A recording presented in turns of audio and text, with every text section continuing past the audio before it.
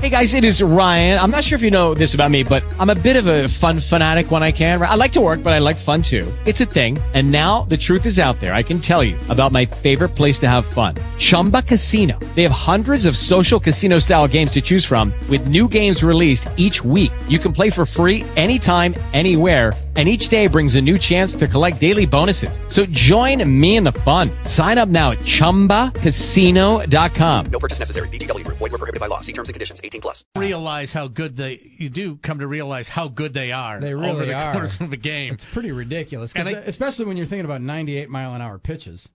And it looks. I think it kind of goes away after a while. Once you get used to it, it becomes less and less distracting. But I don't notice going to a game, missing it, right? Missing it, yeah. Like you do with the yellow line. You go to watch a football game at Lambeau Field, you have no idea where the first down is because that yellow line isn't there. Well, put the yellow line on the field. How come it's not out on the field? Our buddy Johnny Vegas, who he still loves the Miami Dolphins. I don't know why. Him and Bobby Brainerd and a handful of others. He's always saying that his team's defensive backs are always tripping over the yellow line. And that's why they have problems. Oh, technology in sports. Speaking of technology, it's through the magic of technology that we get to catch up with our buddy Mike Heller from the Mike Heller Show. We know that guy. Hello, Mike. Hi, Drew. Hi, KB. Hey, Mike. We're in the Armin. green zone. Hey, Mike. What's the green zone? What do you mean? Green zone. Huh? That's NBC's innovation. NBC has the green zone now on third down. We're going to show you. Do they have their own channel? The whole thing. Yeah. Do they have the green zone channel now? Is They it should. NFL green zone, red zone? They should. What's the yellow zone then? The yellow line, the green zone, and the red zone. Yeah. Have they call, debuted That's these it. in exhibition games that I haven't watched yet? They did last night. The Okay, green yeah, see, zone another is game on I didn't third watch. On third down, between the line of scrimmage and the yellow line for a first down, it becomes a darker green. Oh, the look at grass that. to show you, and it's like, oh, what a technical, what a marvel! Like it was totally unnecessary and stupid. Okay, Because the yellow line's there. and they've been getting barbecued for. Okay, you know what my options were last night to watch some of that? I don't even know who played. I think I did know, looked was at it and said, Arizona I'm not- and Dallas, Okay, right? I'm not going to watch that. Yeah. And then the other, the game night on one of the networks, is it ABC that just does game shows all night on Sunday nights? Yeah, they've given up. And then, you know what I watched? Mr. Rogers' Neighborhood, the documentary on PBS. Oh, I heard that's amazing. Was that It good? was fantastic. I've It heard was that's fantastic. I gotta watch that. It's Kari and I sat and watched it. It's brought her to tears a few times, bringing her back to being a kid again. It was fantastic. I had no intention of watching it. I hit the guide button on my TV, and I saw the Sunday night football game. I saw the game night on ABC. I didn't care about the Major League Baseball game. So I found that, and I said, we're going to watch that. And we did, and it was fantastic. You're lucky you didn't watch Arizona Dallas. It was 27-3 at one point. Dallas had like 7 turnovers, and that would have brought a tear to your eye. Well, too. it wasn't 5-0. There was a 5-0 game last week, wasn't there? That's true. It wasn't 5-0. Oh, man. Well, we're getting close to meaningful football, Mike. I mean, is the countdown on Friday night, Badgers? I know you're ready. Yeah, Friday night. I'm ready. And the other thing, the NFL has to see this for what it is, and this needs to be the last year of 4 exhibition games. Just make it with happen. you. Make it 2 and let's go. Nobody wants to play. Nobody. Yeah. They And don't it's want to just- play, it's- and nobody wants to watch it. Yeah, get rid of and it's all about worrying about injuries and stuff, too. Right. All right, Mikey, we'll be listening. Thank you for joining us. We will listen to the Mike Heller Show. All right, boys. As we move forward. KB, go home with your basement. Just try to stop up.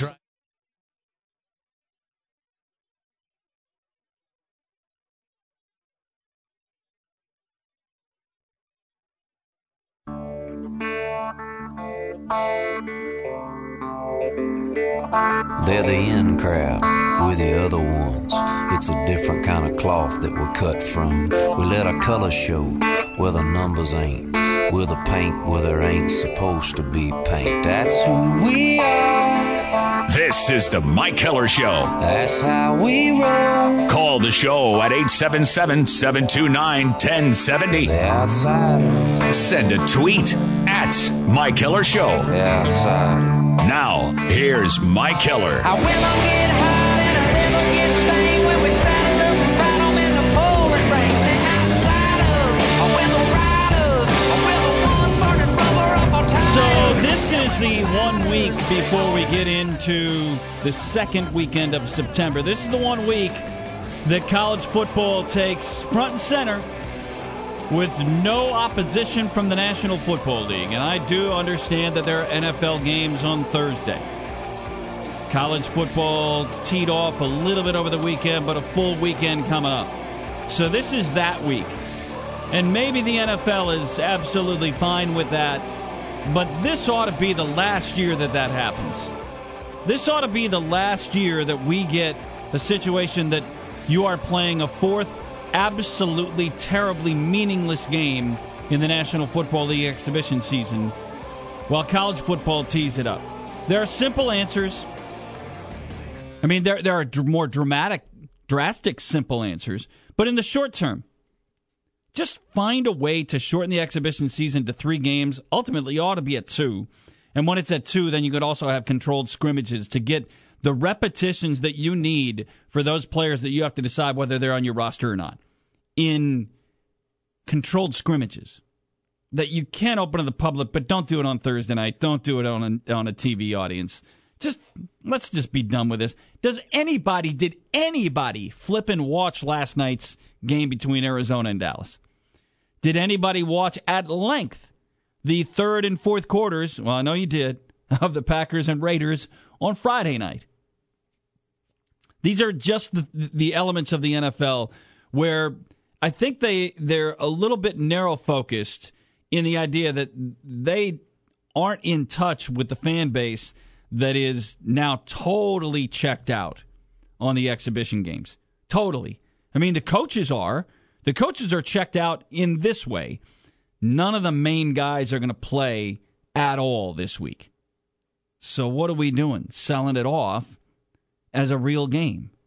Just be done with it. And I get it. I understand that if you go from 4 to 3, then week 3 of the exhibition season is going to be the same as what week 4 is now. Okay, it's one less that we have to put up with as a ticket-buying public, as the consumer of the product. It's one less that you kind of sort of have to pay for. That you don't have, let's get on to it.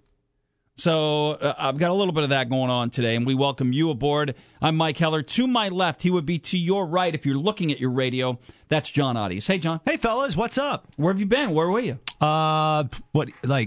Today? I've been here. No. I mean, Friday you were suspended for conduct detrimental to the show. Yeah.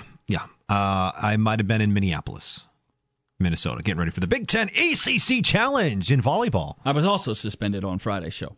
Oh, so were you not here Friday? Our thank you to Bob Brainerd for that's filling in. Right. Yeah. Bobby B. Bobby B took care of everything on Friday. So, hey, we finally get to a game week. It's just not NFL game week. It's college football game week, and Wisconsin is home against Western Kentucky on Friday night. That is an 8 o'clock kick at Camp Randall Stadium.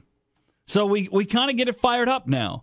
And today is the last non-Thursday off day for the Milwaukee Brewers the rest of the season. All right, so they play this Thursday. They're just not playing today. The Brewers have 10 3-game series remaining, 10 of them. 3 against each team, no 4-game series, no 2-game series, 10 3-game series remaining. 15 of those games are at home. 15 are on the road. 6 are against the Pirates. 6 are against the Reds. 6 are against the Cubs. I think 3 against the Cardinals.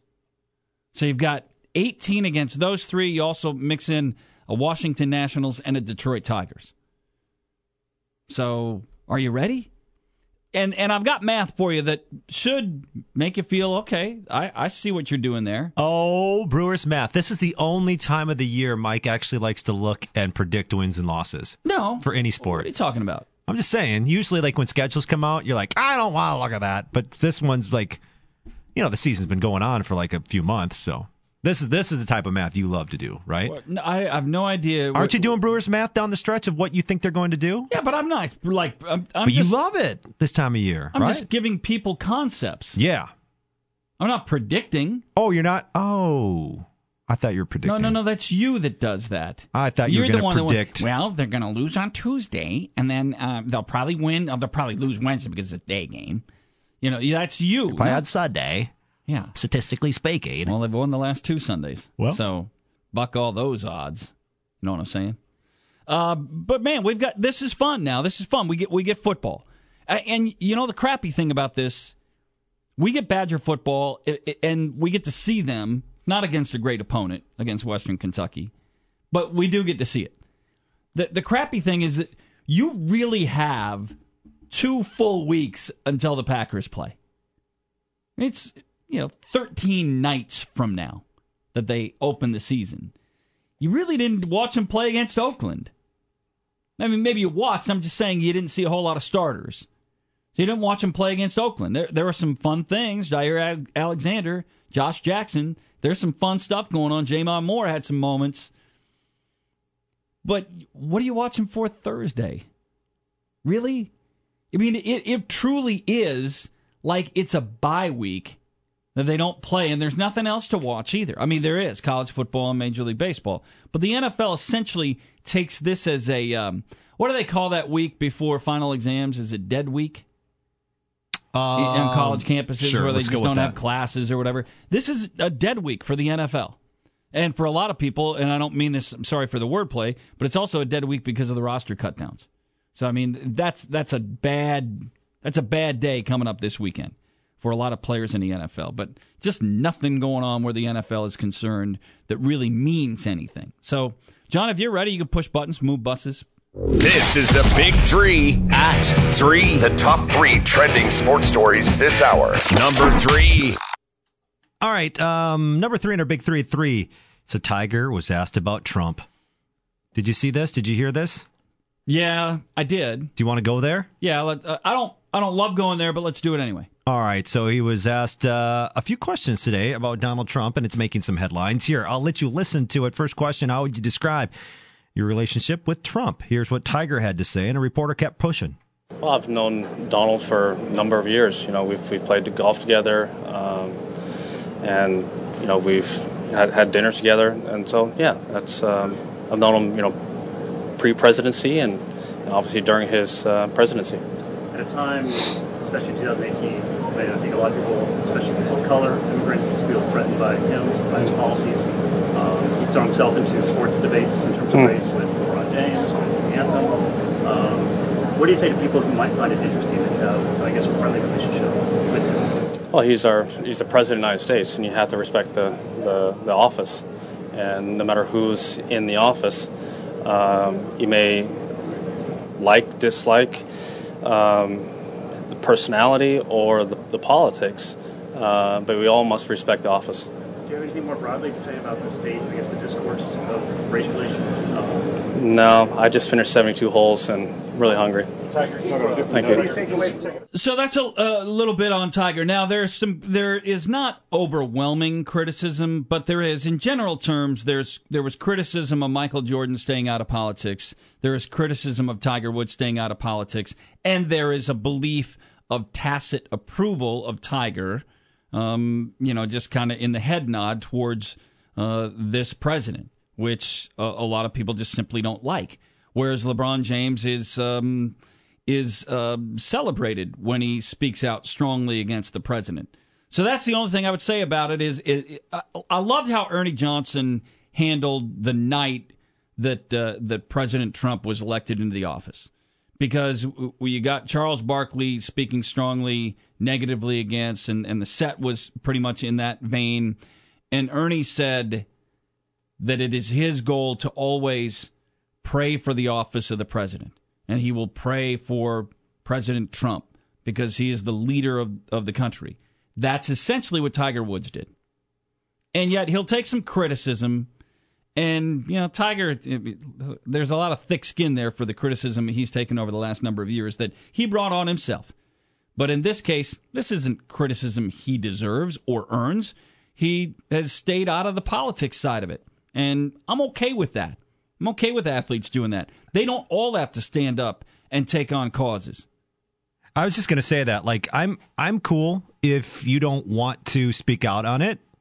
Hey, guess what? That's your choice. And I felt like that reporter looking for a story, and no matter what the response was, they have a story, right? If he calls out Trump, boom, story. If he doesn't say anything, boom, story. So that's why reporters will ask, whether it's Tiger or LeBron or Kevin Durant or Steph Curry, they ask those questions on occasion because whatever response they get is a story. Yeah, it's a story. So I felt like this was just a moment in sports where someone just wanted the Tiger angle. We haven't gotten the Tiger angle yet. Let's go get the Tiger angle. He's playing well. I don't always agree with Clay Travis. In fact, I very seldom do. But he said, the way Tiger ended that conversation, he said that's a perfect synopsis of the media trying to drag sports figures into politics. Yeah. Some sports figures want nothing to do with politics. And guess what? That is okay. Yeah, and that's kind of where I fall. I think it's okay if he doesn't want to talk about it. And I did enjoy his answer. His answer is just like, I just played 72 holes. I'm hungry. Yeah. So he's just kind of, that's his way of saying, I'm not talking about this. Yeah. And I don't want to. And he is a golfer. He is a golfer. Number two in our big 3 at 3. What did I write down? Do you remember? Oh, do you have any ideas of how we can make this preseason better? We were talking about this earlier today on the Rundown with Adias Pilch and Finkelman. 3:07. About how, there are teams. That show's on weekdays at 11. On the Big 1070 in Madison. Yes. Or on iHeartRadio. I forgot what I was saying. Talking about ways to make the exhibition season better. You were talking about that. How Rundown. Aaron Rodgers played just one series and how, the Rams aren't playing basically anybody. And I'm just thinking, okay, can the coaches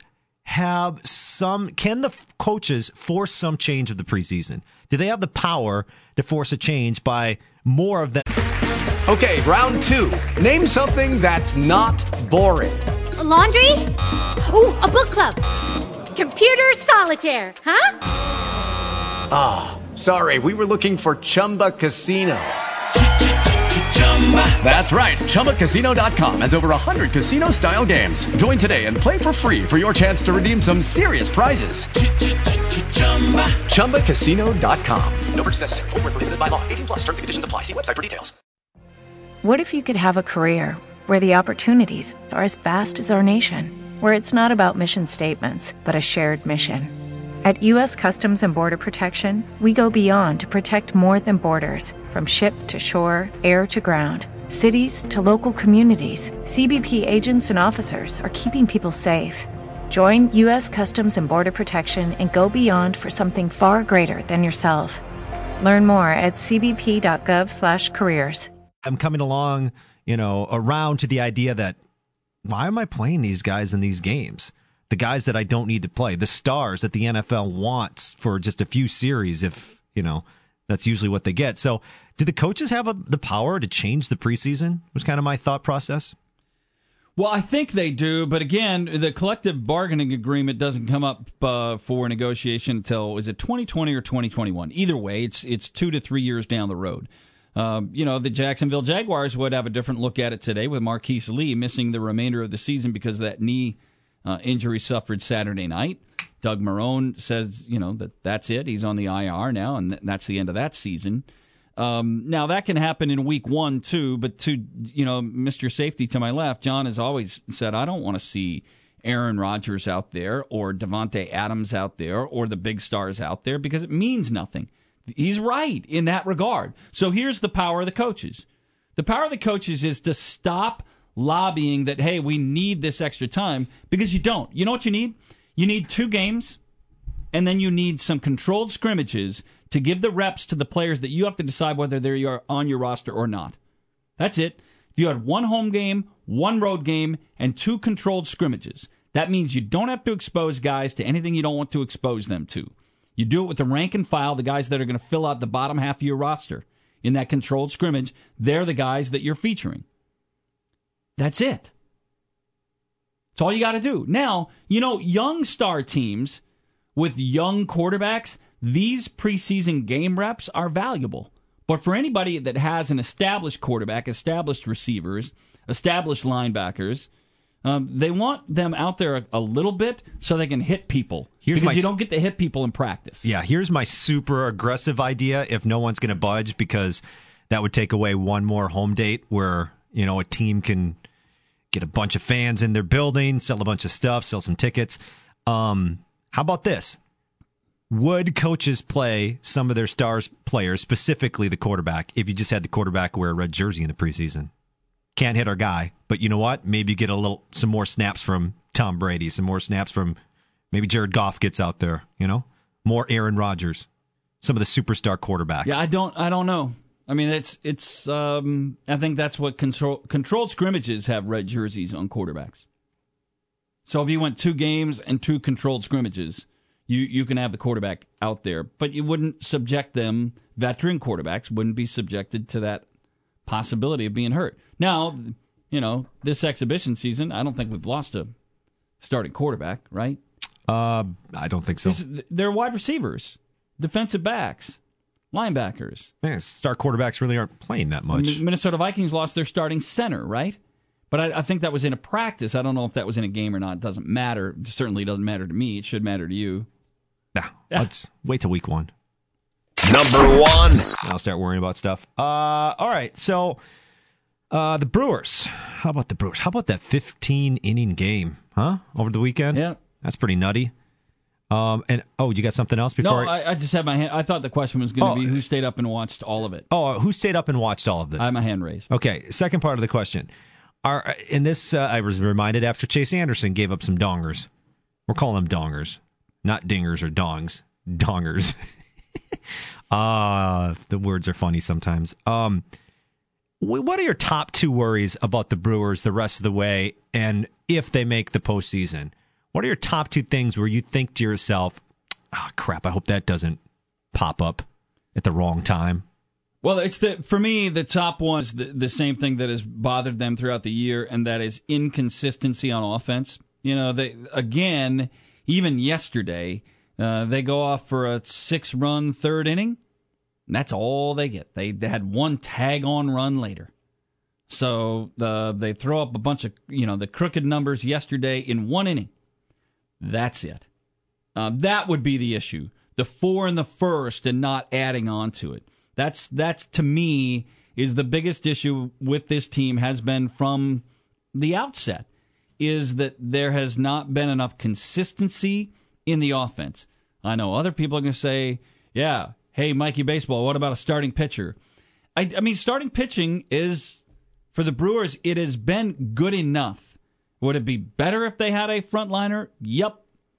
And can I remind you of this? And then somebody's going to say, well, what about the trade deadline, Mikey? Let me remind you of this. Okay. 2 of their top 3 starters out of spring training, if all is right, are going to be Jimmy Nelson and Zach Davies. Now, they knew they weren't going to have Nelson. They knew that last September. But they thought they might get him mid-season. They thought maybe. But Zach Davies is certainly probably their number 2. I mean, on their depth chart, he would be their number 2 starter. Chase Anderson would have been their number 1. So of their top 3 starters last August, none of them are top 3, and 2 of them aren't in the rotation this year, in Davies and Nelson. And Anderson, who is the top guy, your opening day guy, your best guy, has not pitched like it really at all this year. So your top 3 from last August are not part of the mix at any level that they were a year ago. And yet you're still sitting where you are at 73 and 59 with 30 games left to go. So, give a check mark for what they've gotten out of Junior Guerra, a check mark for getting Yoeli Chassin in the offseason, a check mark for Freddie Peralta and what he's done as a rookie up at the big league level. Wade Miley, I'm not sure. Chase Anderson, it's a negative. Not been good enough. So all of that's kind of in play. Are the Brewers going to make a deal this week? Well, they've got until Friday afternoon. That's when the waiver deadline is. And, maybe they will. Everybody wants to look back at the backside and say they should have gotten Cole Hamels. I don't know if you could have gotten Cole Hamels. Right. I mean, it's kind of the same thing that, Jay Happ is doing from Toronto to New York, although I think he had a bad outing over the weekend. And the same situation that you're looking at some of the pitchers that are available this week. Guys that haven't done enough this year. But maybe somebody acquires them and they go on a 5-start streak in which they're great, which is what Cole Hamels has done. It's a bit of a crapshoot sometimes. Hey, by the way, real quick update on our Ian's Pizza bet. You can win Ian's Pizza by going to the Big 920 or the Big1070.com and signing up to win. You still feel pretty confident the Brewers will get 91 or more wins? Yeah, I'm good with that. Just updating with 30 to go. How many do they need? 18? They need 18. They need to go 18 to get 91. They need to go 18 and 12. 18 and 12. That's not quite 2 out of every 3. That's what they did in the last 2 series. By the way, and I'll share some of that math with you. All right. That's right. You got Brewers So talk stuff. a little Brewers Okay. math on the backside. So my favorite. How are you feeling on that Ian's Pizza bet? I'm feeling pretty solid so far. I hope they get to 91. I hope they go 18 and what did we say? 12? 18 and 12. I still think that, they're getting their wins how they're supposed to get their wins. I think the true test will be the Cardinals and Cubs. That's going to be the difference maker in whether or not they get to that number. Yeah. We'll find out. Mike's done some math, so this is going to be great. We'll share some math when we come back. 877-729-1070 is the phone number. 877-729-1070. You're listening statewide to The Mike Heller Show.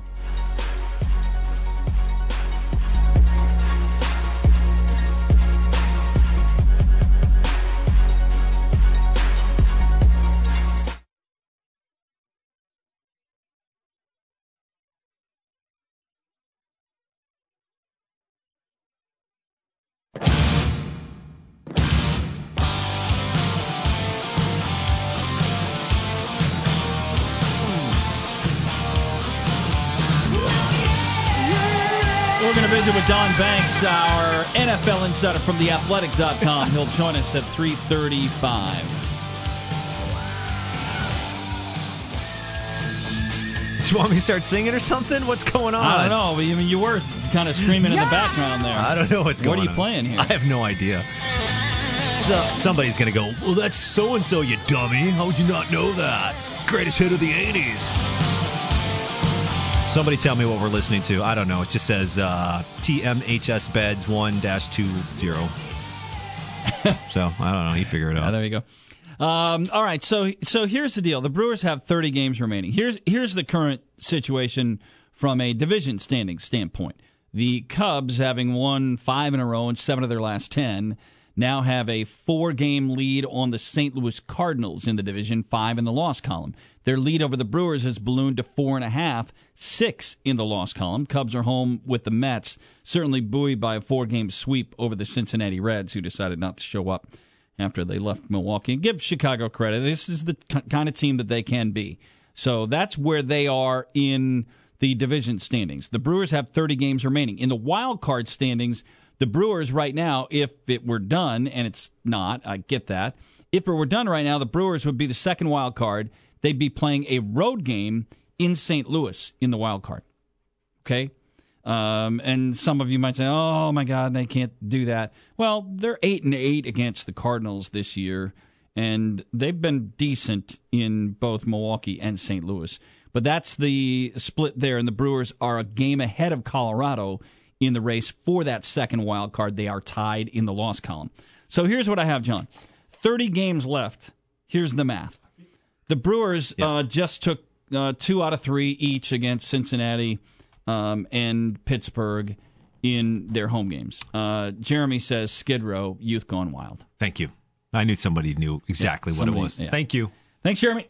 So they just took 4 out of 6. People are disappointed that they got hammered on Saturday. They had a game that they let get away on Friday in the 9th and were able to come back after letting it get away again in the 15th, come back and win. So you had the bad in between, the middle game loss to Pittsburgh during the week, or rather Cincinnati during the week on the Scooter Gennett 9th inning home run. Then you had the bad loss 9-1 against Pittsburgh on Saturday. Nonetheless, you took the other 4 games. If you took 2 out of 3 in every series the rest of the way, the Brewers would be a no-doubter. They would be at 93 wins. Is that right? They would add 20 to their total right now. They're 73 and 59. If they won 2 of each of the 3 down the stretch, they would get at 93 wins. Maybe even win the division if they got to 93. But here's the rub. Of the games remaining, the Brewers have a record of 30 and 32 against their remaining opponents. They're 4-9 against the Cubs. They play the Cubs 6 games, 3 in Milwaukee, 3 in Chicago. They are 4-9 against the Pirates. They have the Pirates for 6 games, 3 in Milwaukee, 3 in Pittsburgh. So that's the and then Cincinnati, they play also 6 games. They're 9-4 against the Reds, and they start that series in Cincinnati tomorrow. Everybody else, they play just one set for 3 games. San Francisco, they're 3-1 against the Giants. Detroit, they haven't played Detroit. Washington, they're 2-1 against Washington. And the Cardinals, they're 8-8 against the Cardinals. And they have 3 games left in St. Louis, final week of the season. So here's the further breakdown. 6 against Cincinnati, 6 against Chicago, 6 against Pittsburgh, 3 St. Louis, 3 Detroit, 3 San Francisco, 3 Washington. 15 at home, 15 on the road. Right now, they're in a playoff spot. The Brewers have 21 of their 30 games against division teams. The other teams they're watching for, from a wild card standpoint, are teams they don't play anymore. They won the season series from Colorado. They won the season series from the LA Dodgers. So they're okay on that front. If they did end up tied, they'd play a home game for a playoff to get into the playoff. You know what I want you to do with those numbers?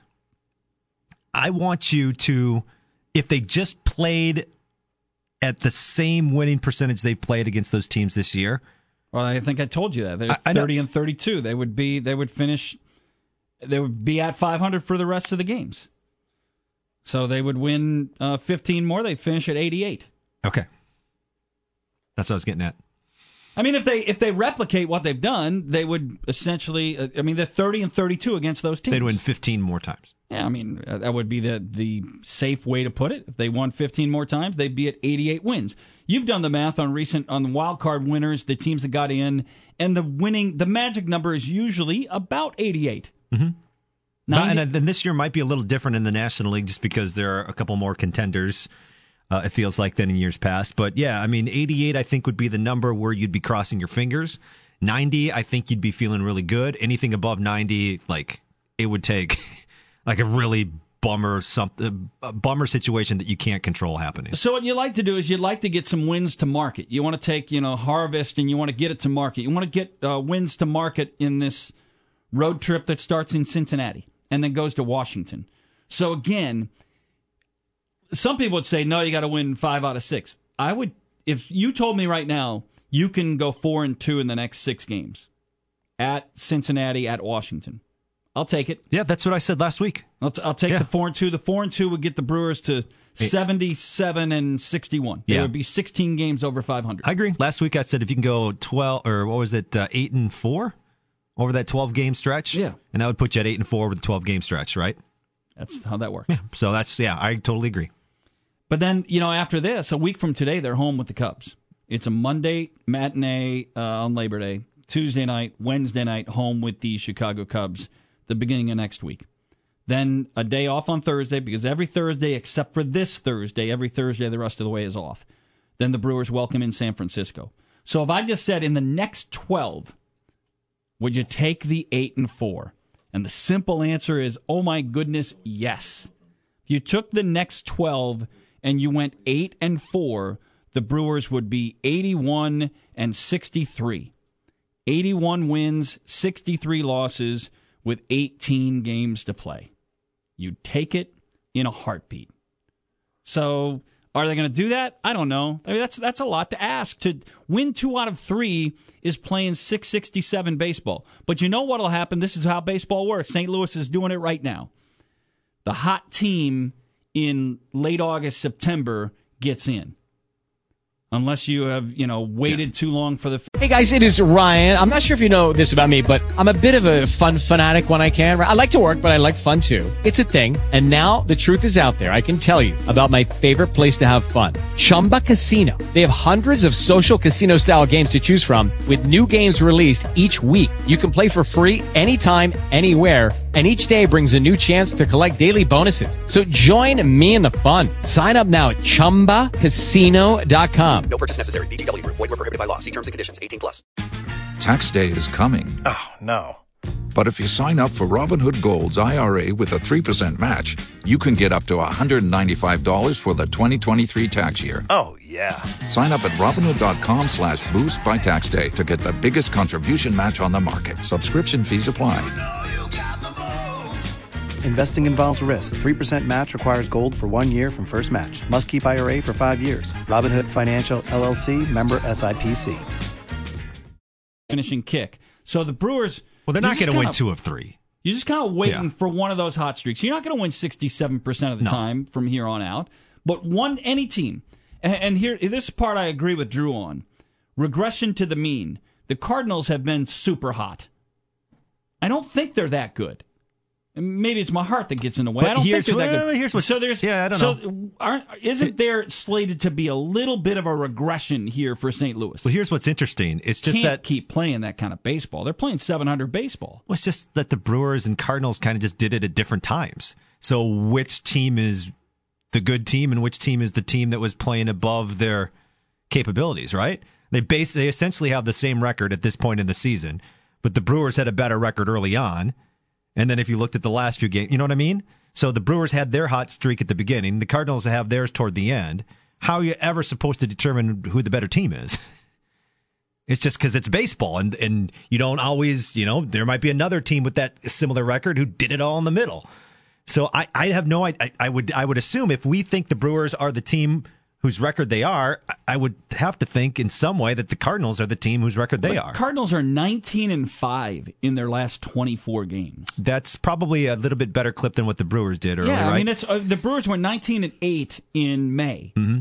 The Cardinals are 19-5 in their last 24. Well, I think just like I don't think the Brewers are the 19-8 team quite exactly. The Cardinals are probably not the 19-5 team, but when it all comes through over 130 games so far, they're pretty much record-wise the same team. Want to jump into a quick call here before we get to Don Banks on the other side of our bottom of the hour break? No? Yes? Well, no? I just we realized. Don't have to? No, sorry, Conrad, but we're way past the clock. Right. I didn't realize it was this late. Don Banks from theathletic.com. His time on the program happens next. You don't want to miss it. We're inching up on the NFL season. And our NFL insider, Don Banks from theathletic.com, is next. Statewide on the Mike Heller Show.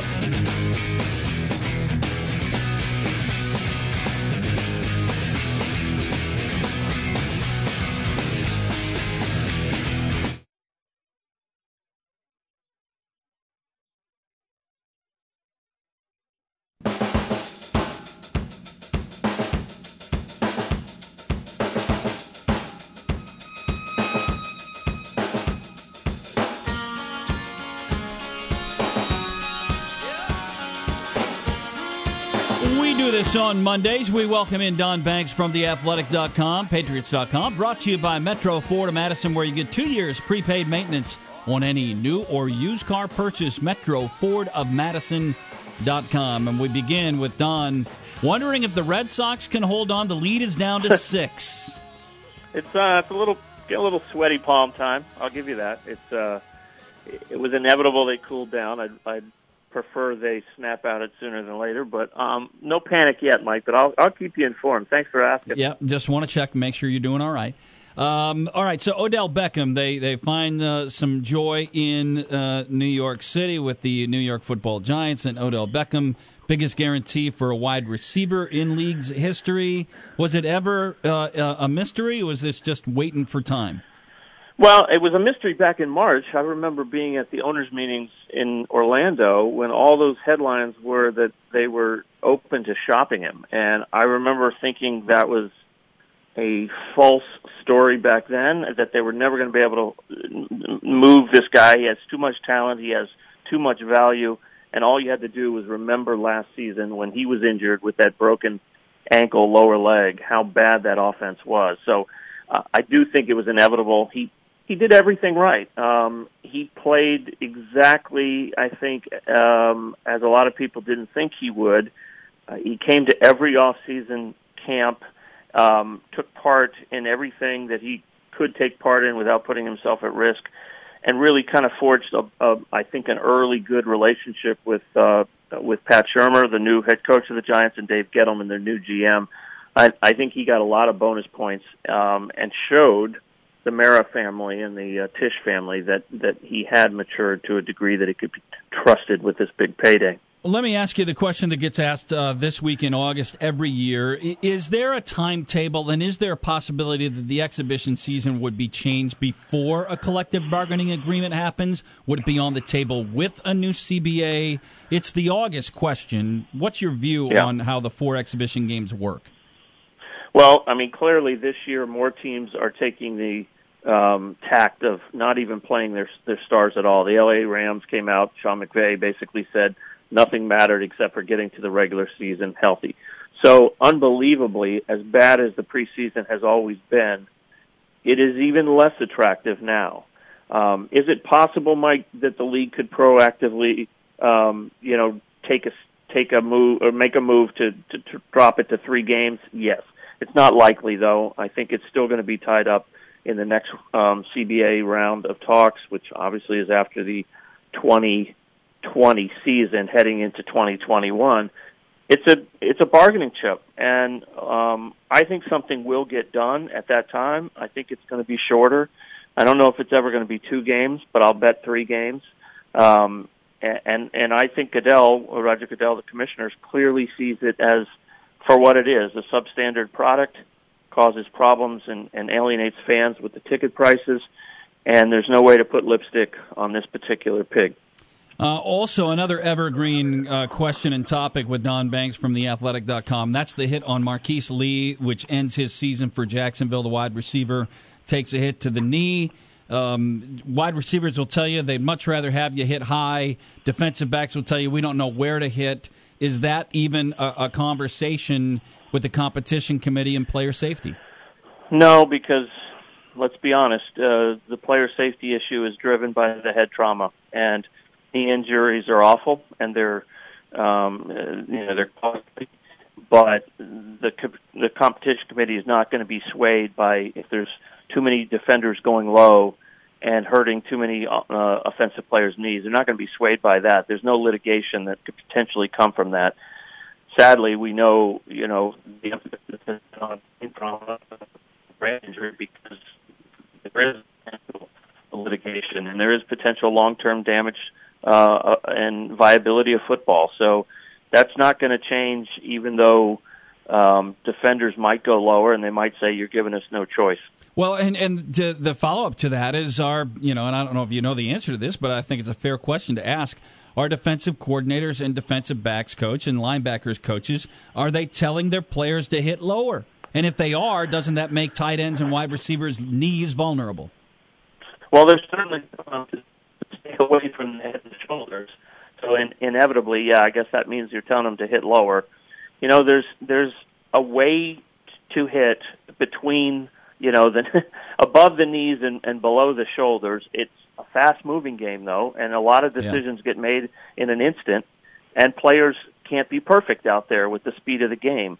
But I think, to answer your question, they are telling them, look, you got to drop the target, because now, as we have seen, the lowering the helmet rule has at least the language been clarified a little bit, but it's still going to be a factor this season as players try to modify behavior. So let me ask you a question, Don Banks, on the Packers front, where the Raiders are concerned with Khalil Mack. When a jury is out deliberating for a long time, somebody will come back and say the longer they deliberate, the better it is for the prosecution or the defense. The longer Khalil Mack stays unsigned in Oakland, who is that better for?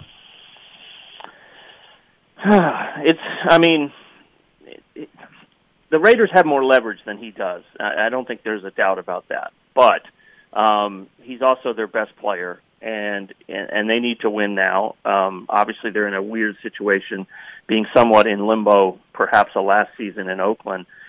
The Raiders, the team has more leverage, but I really, again, as we've talked before, I really believe this thing is going to come to a divorce at some point. I don't think a trade is out of the question. I don't think they want to trade him, but I think they might feel like they have to. It's a bizarre story. We don't see any effort by the Raiders to bridge this gap. We don't hear anything reported in the way of an offer since February. That can only lead me to believe that they can't do it right now. And if they're going to get anything out of their player this year, it's going to take some sort of effort or breakthrough, because right now he's dug in. He's incurring, $814,000 per week in lost salary, and that can't go on if you're Khalil Mack forever.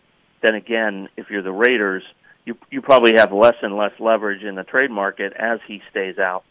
And last thought here with you on this Monday, the last non-game week in the NFL until we get to February. Has anything happened in training camps this year that would change your view of the way you'll kind of rank teams heading into the regular season?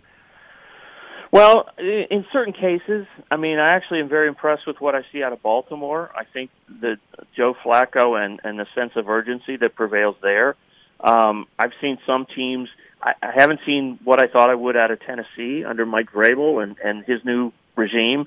Kind of ditto for Matt Patricia in Detroit. So there's been some fluctuations, but I can't sit here and say I've taken somebody that was completely off my radar screen and put them in, let's say the 5 or 6 teams that I think are elite, and one of them's going to win the Super Bowl next year in February in Atlanta. Nothing that dramatic.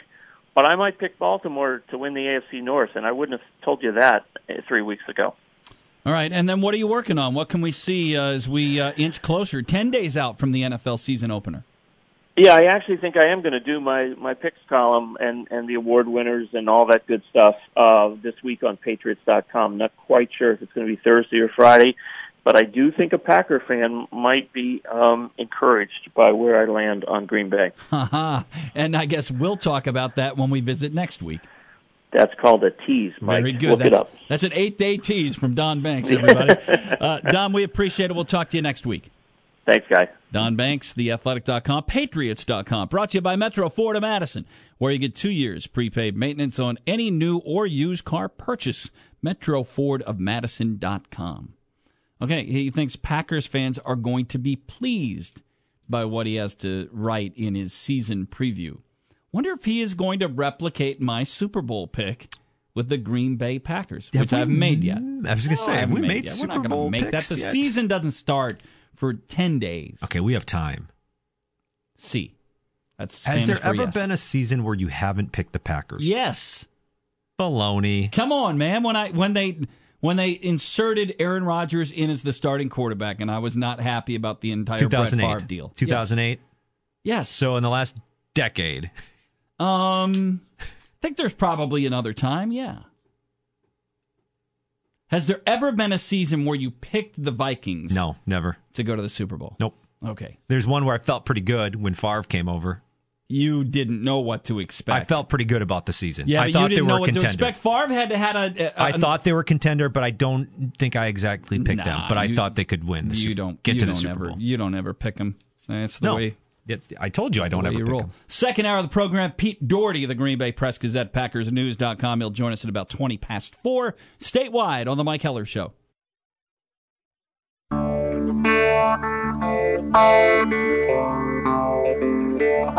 They're the in crowd, we're the other ones. It's a different kind of cloth that we're cut from. We let our colors show where the numbers ain't. We're the paint where there ain't supposed to be paint. That's who we are. This is the Mike Heller Show. That's how we roll. Call the show at 877-729-1070. The outsiders. Send a tweet at Mike Heller Show. The outsiders. Now, here's Mike Heller. I will not get hot and I never get stained when we stand up and fight them in the pouring rain. The outsiders, we're the riders, we're the ones burning rubber up our tires. Oh, man, did a lot of math in the first hour of the program, and I don't think it got us anywhere at all. Here's some simple math. The National Football League plays 4 exhibition games. The simple math is to cut that deal in half. The more complicated math is that you really can't cut it in half until you get into the new collective bargaining agreement, which wouldn't take place until after the 2020 exhibition season. Because the CBA doesn't get renegotiated until after 2020 is complete. So you've got all of the 18th season, all of the 19th season, all of the 20 season remaining before the CBA. But what you could do, and it is a little bit complicated, but it's simple enough, is that if you found common ground, and I think the players are there, certainly the organizations are there to a certain extent, and coaches in that vein is that you could get the NFL exhibition season down to 3 games a year from now. Wouldn't that be spectacular? That does not mean going to 17 regular season games. Because I don't see that. I know that Dan Patrick was talking to Peter King on the Dan Patrick Show earlier today, and Dan's idea on that is to go to 2 exhibition games and either 17 or 18 regular season games with a second bye. And Peter says it's still not going to get by with the player safety issue, even with 2 byes, not going to get through at that level. So I am not sitting here telling you that you've got to go to 2 exhibition games and 17 regular or 18 regular. I think you could keep the regular season at 16 and go to 2 exhibition games with 2 controlled scrimmages that teams can set up of their own free will. In those controlled scrimmages, by the way, you feature the players that are on the bottom half of your make or not make your roster. Okay, quarterbacks are wearing red jerseys. In all controlled scrimmages, quarterbacks don't get hit. So you've got 2 games. If you got a young rookie starter that you want to run out there at the quarterback position in the exhibition season, you got 2 games in which he can get hit and 2 controlled scrimmages in which he can't. If you got young or even veteran wide receivers and defensive backs, you got 2 games in which they're hitting and being hit and 2 controlled scrimmages that are just that. They're controlled. You don't have to put them out there. I see the NFL going that way. And we just visited with... Hello, it is Ryan, and I was on a flight the other day playing one of my favorite social spin slot games on ChumbaCasino.com. I looked over the person sitting next to me, and you know what they were doing? They were also playing Chumba Casino. Coincidence? I think not. Everybody's loving having fun with it. Chumba Casino is home to hundreds of casino-style games that you can play for free anytime, anywhere, even at 30,000 feet. So sign up now at ChumbaCasino.com to claim your free welcome bonus. That's ChumbaCasino.com and live the Chumba life. No purchase necessary. VGW. Void where prohibited by law. See terms and conditions. 18+. Don Banks. And Don is talking about that the landscape is continuing to evolve where organizations say it's not worth the risk to put players out there, key players that we're going to count on when it matters, and put them out there in exhibition games. So if they're not going to do it, the NFL also then understands that the product is compromised. So the exhibition season product is compromised. We talk about it yearly a lot more in late August than we do early August because the appetite has been there for such a long time. We built up a thirst for NFL games, even if they are exhibition games. And we want that thirst quenched. And you get it. And then you get a little later and go, okay, now we want them to count. And we're not on an island here. We're actually speaking your voice as consumers and fans of the NFL, is that 2 games is about all you want to stomach from the exhibition season. 3 at the max. And I think we're going to get there. I think this is one of those times where you look at the NFL and you go, hey, they might actually get this. But the goal would be to do it before you get to the new CBA and to at least get it down to 3. At least get it down to 3. We welcome you aboard on a Monday afternoon, my favorite day in sports talk. I'm Mike Heller, joined by John Oddie. Hey, John. Hey, fellas. What's up?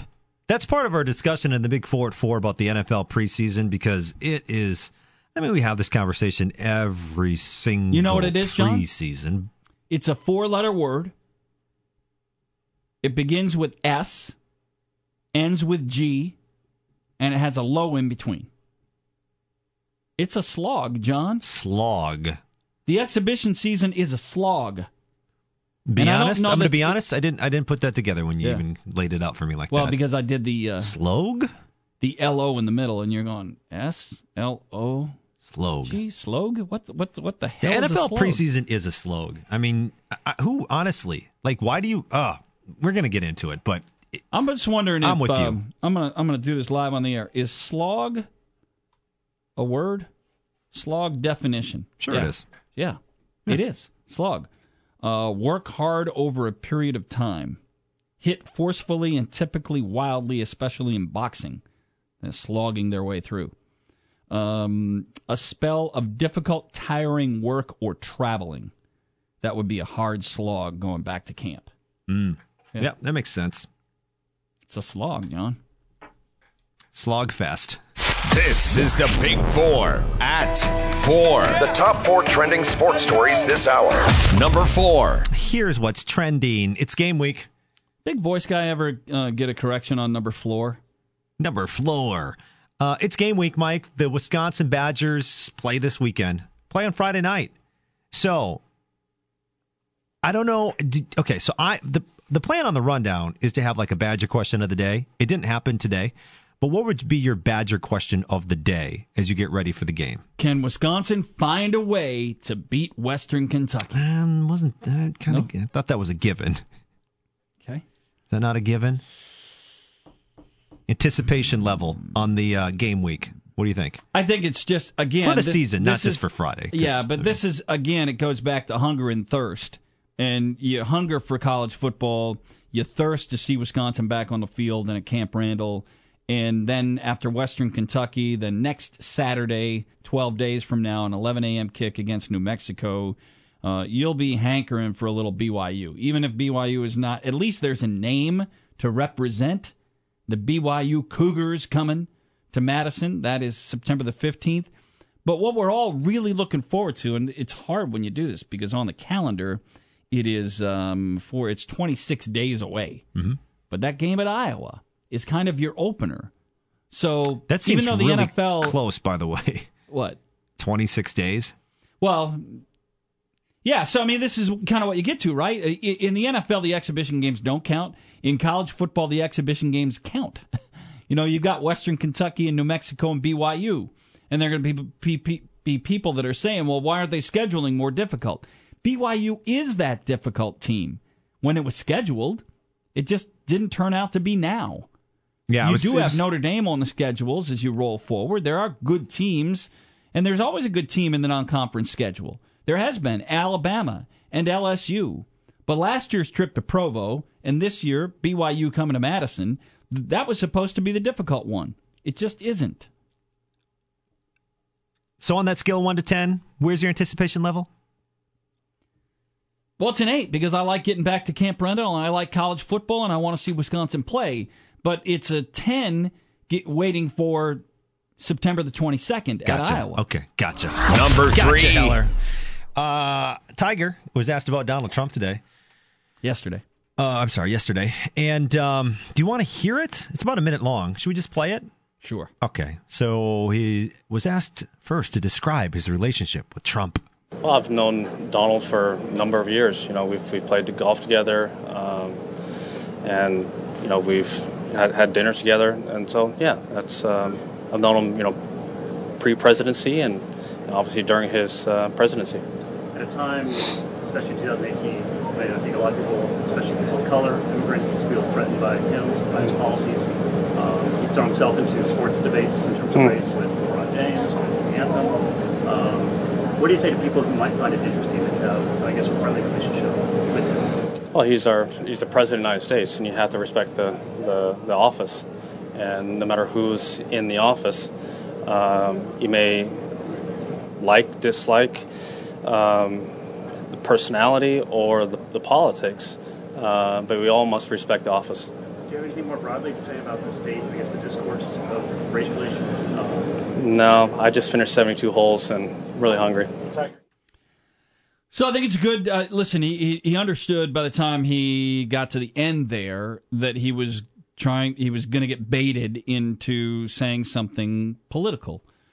Here's my deal.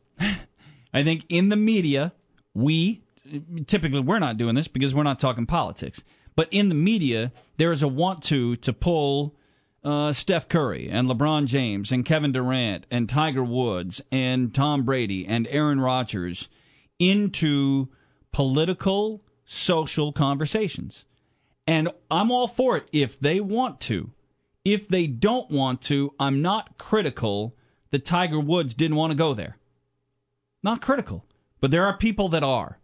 Actually, when there are people that are critical of it, they're typically only critical of one side of it. It's political baiting.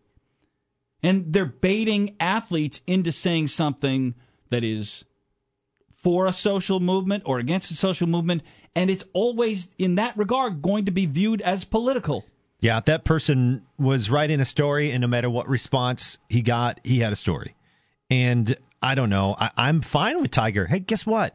If Tiger, if LeBron, if Steph, if Ryan Braun, if Aaron Rodgers, if anybody wants to, okay, cool. If they don't want to speak out about political movements, political stories, I'm fine with that as well. So I'm actually, in some sense, kind of relieved that Tiger didn't take the bait.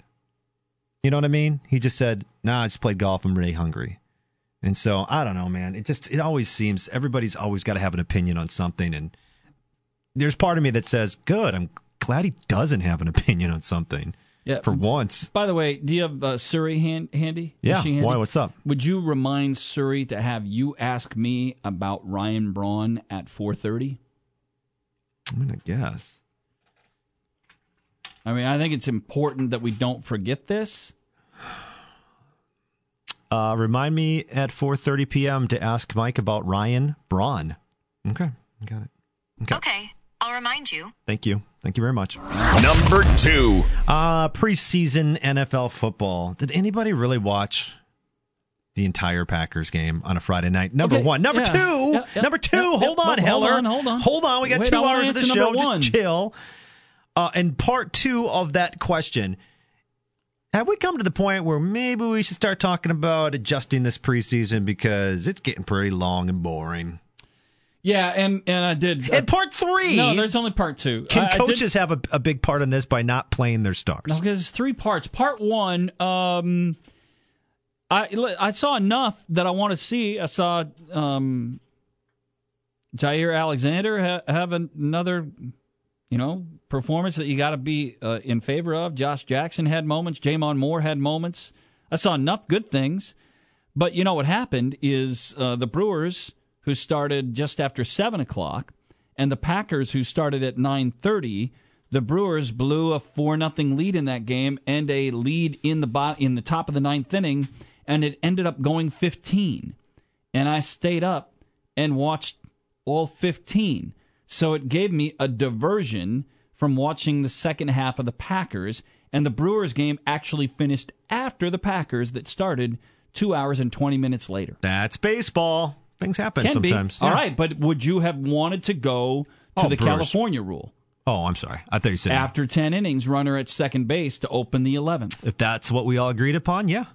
You don't get moments like that, that's fine. But would you rather have had that or that the game goes 15?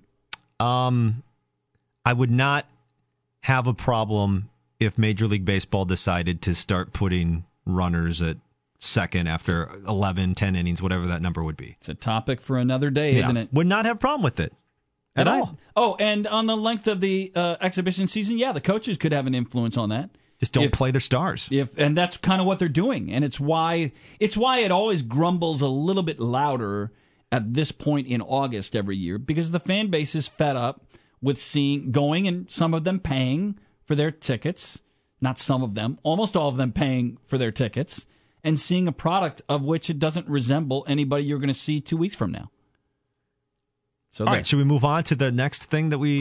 Number 1. This one. Are we at number 1 already in our big floor at 4, Mike? So I want your top 2 worries about the Brewers the rest of the season and the postseason if they happen to make it that far. 30 games left to go. I would think, again, the consistent worry. There are 2 things. 2 things. I need your top 2. Number 1, and this is my top worry, is their inconsistent production offensively.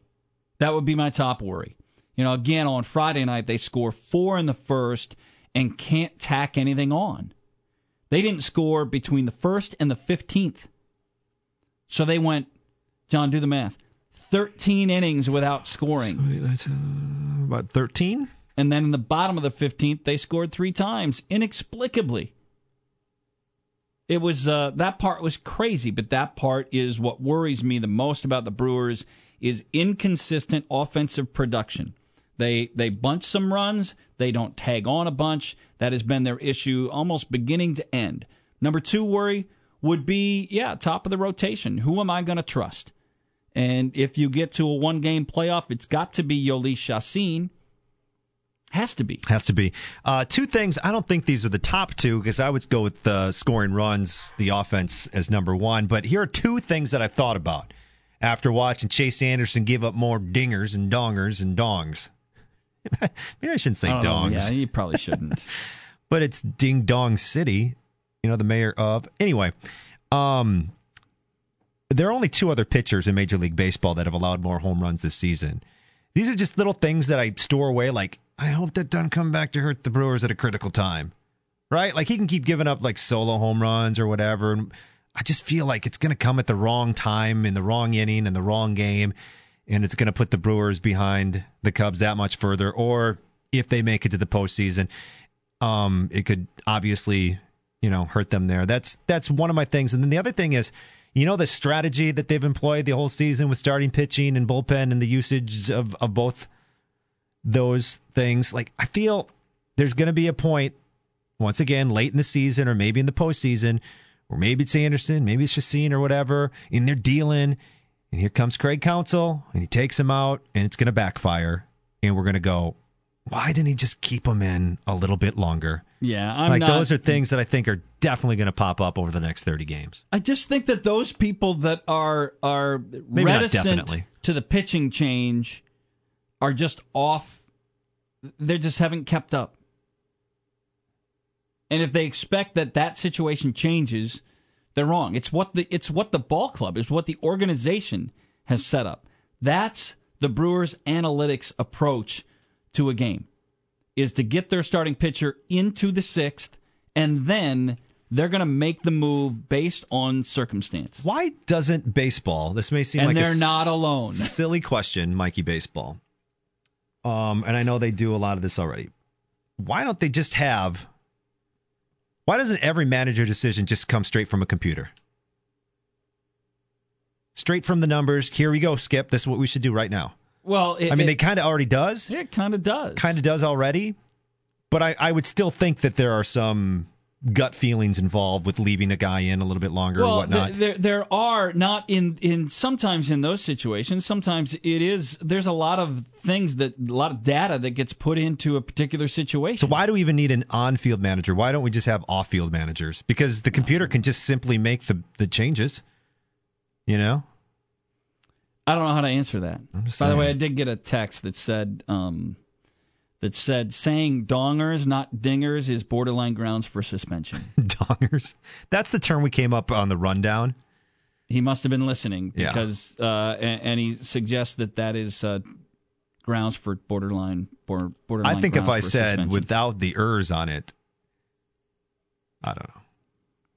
Yeah. How about I just say homers? Maybe you should just go back to the traditional homers. Yep. All right, so we're going to visit with Pete Doherty, the Green Bay Press Gazette, PackersNews.com. He'll join us on the other side. We'll get a chance to get a view. What are you really looking at now? Is this just a roster week for the Packers? And if it is a roster... Lucky Land Casino, asking people, what's the weirdest place you've gotten lucky? Lucky? In line at the deli, I guess? Aha, in my dentist's office. More than once, actually. Do I have to say? Yes, you do. In the car before my kids' PTA meeting. Really? Yes. Excuse me, what's the weirdest place you've gotten lucky? I never win and tell. Well, there you have it. You can get lucky anywhere, playing at LuckyLandSlots.com. Play for free right now. Are you feeling lucky? No purchase necessary. Void where prohibited by law. 18+. Terms and conditions apply. See website for details. After week, how do some of the injuries deal into this? Jake Kummerow not practicing again today. Today was the last open practice, and it wasn't open because of weather. There were no bike rides and no public viewing of today's final open workout. We'll visit with Pete Doherty, PackersNews.com, our green and gold insider. He is next, statewide, on the Mike Heller Show.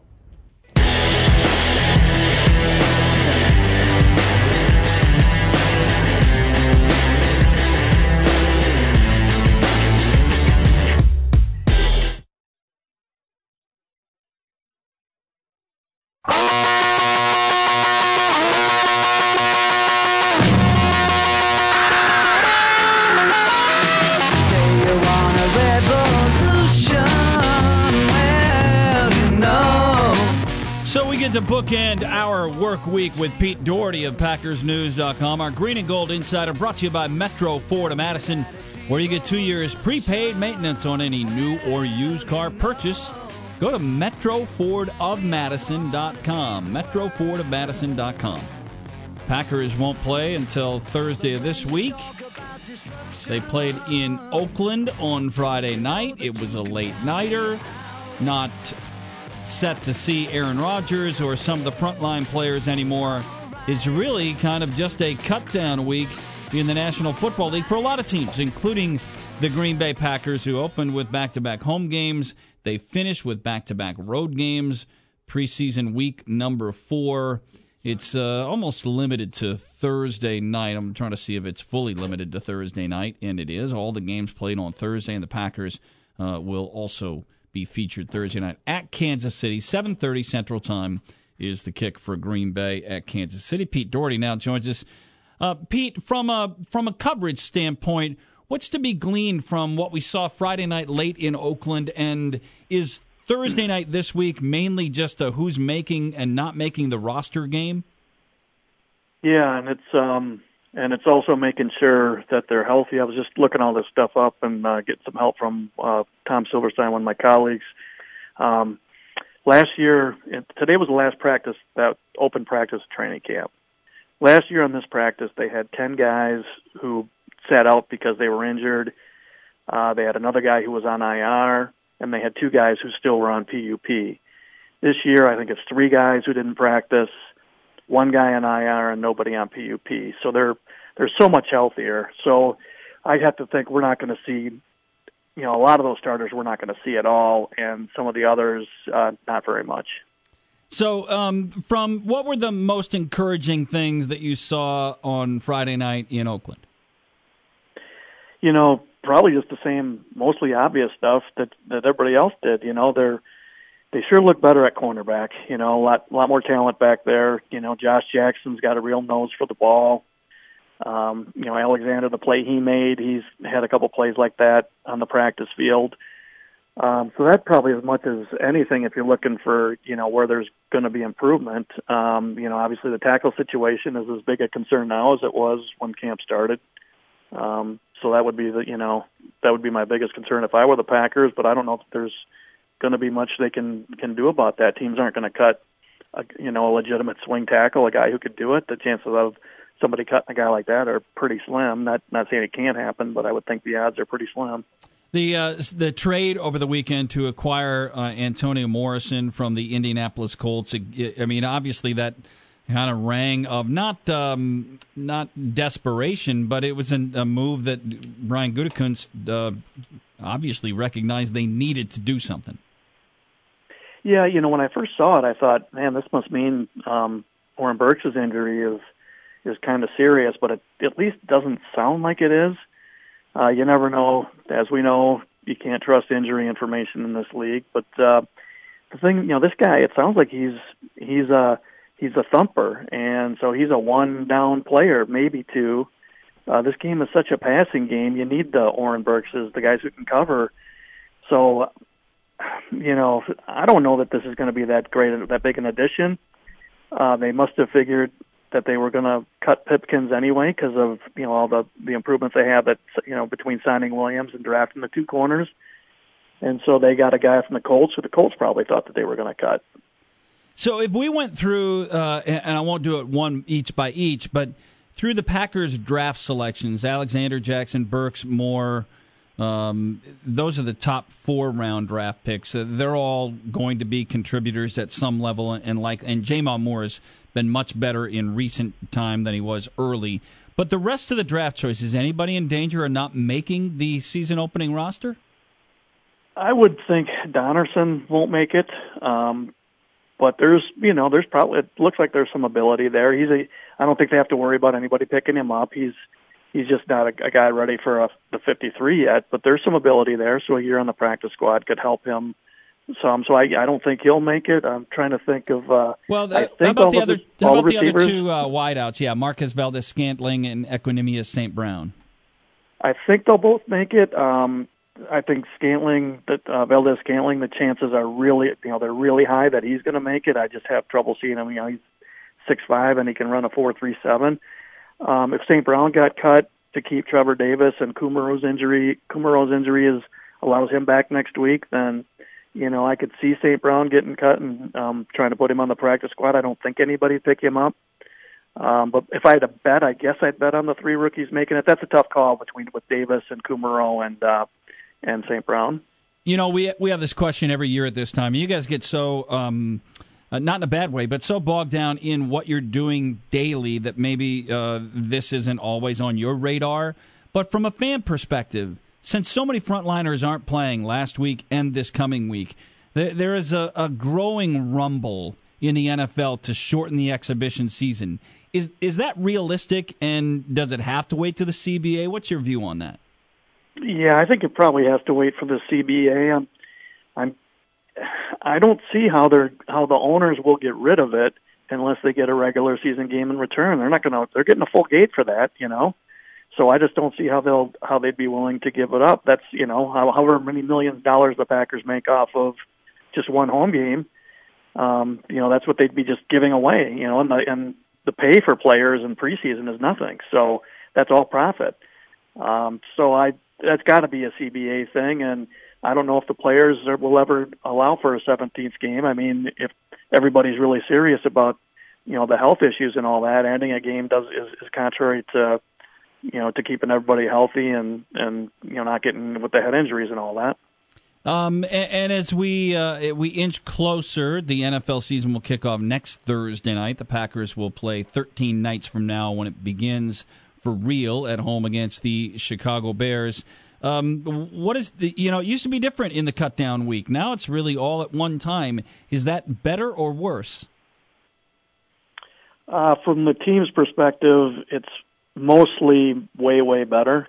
For the case of for this last game, they can sit all their guys that they want to sit, and they still have enough players to put out there. And you get a little longer. You get an extra week to look at guys in case you're wondering. I don't think there are many guys who get cut in that first cut, and then the team goes, "Oh, we should have kept him." When the season starts.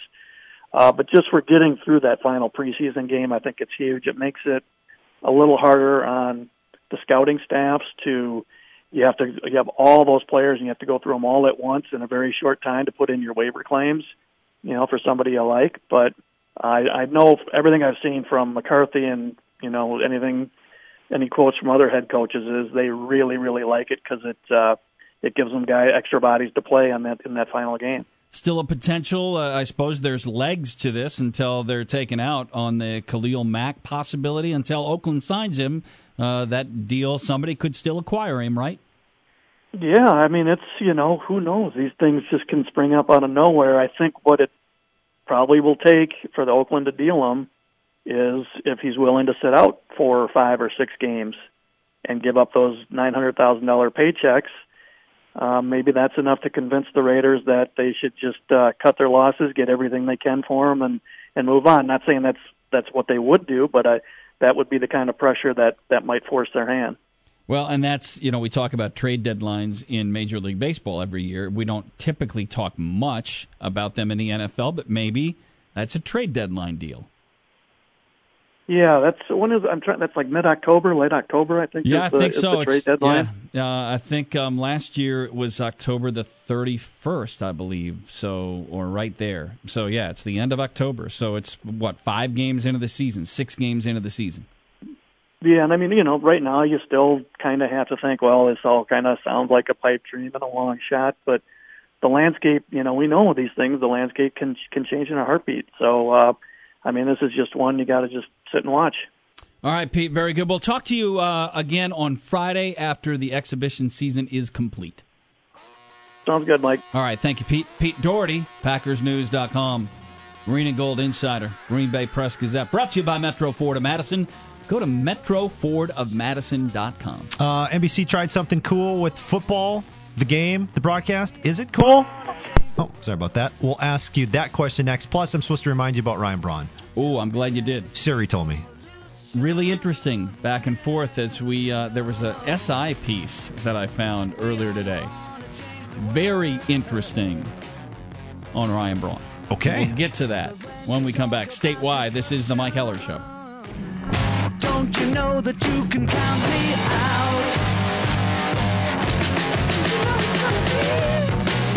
All right.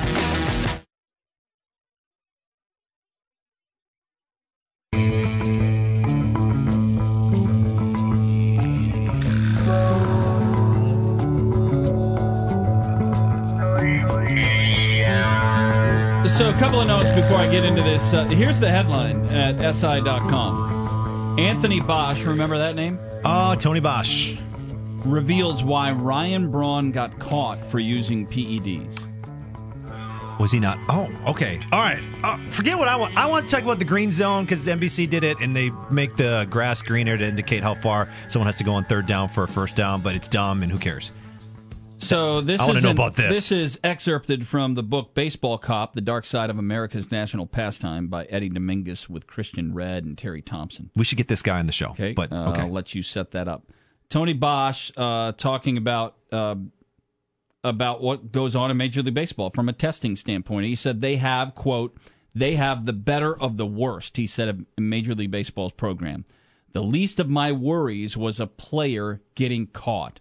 The ones that did test dirty were those that thought, quote, I was invincible and that Tony could fix everything, and they didn't follow protocol. We've talked about this in a roundabout way forever. Yeah. That the guys that got caught were the guys who didn't follow the plan. So he said, and this, I'll just read this part as the quote from the piece. Real quick, I would have guessed if you said, why did Ryan Braun get caught? He probably wasn't listening to what he was supposed to do. This is the excerpt, and this is the quote from the book. And so what happened with Braun was real simple, he said, Anthony Bosch. The guy took like 30 gummy bears. He took one in the third inning. Then he took one in the fifth inning. Then he took one in the seventh inning. Then he took one, and he just kept popping it like it was candy. Bosch recreated the conversation with Braun, and I had to smile after hearing the anecdote retold. That's the author saying this.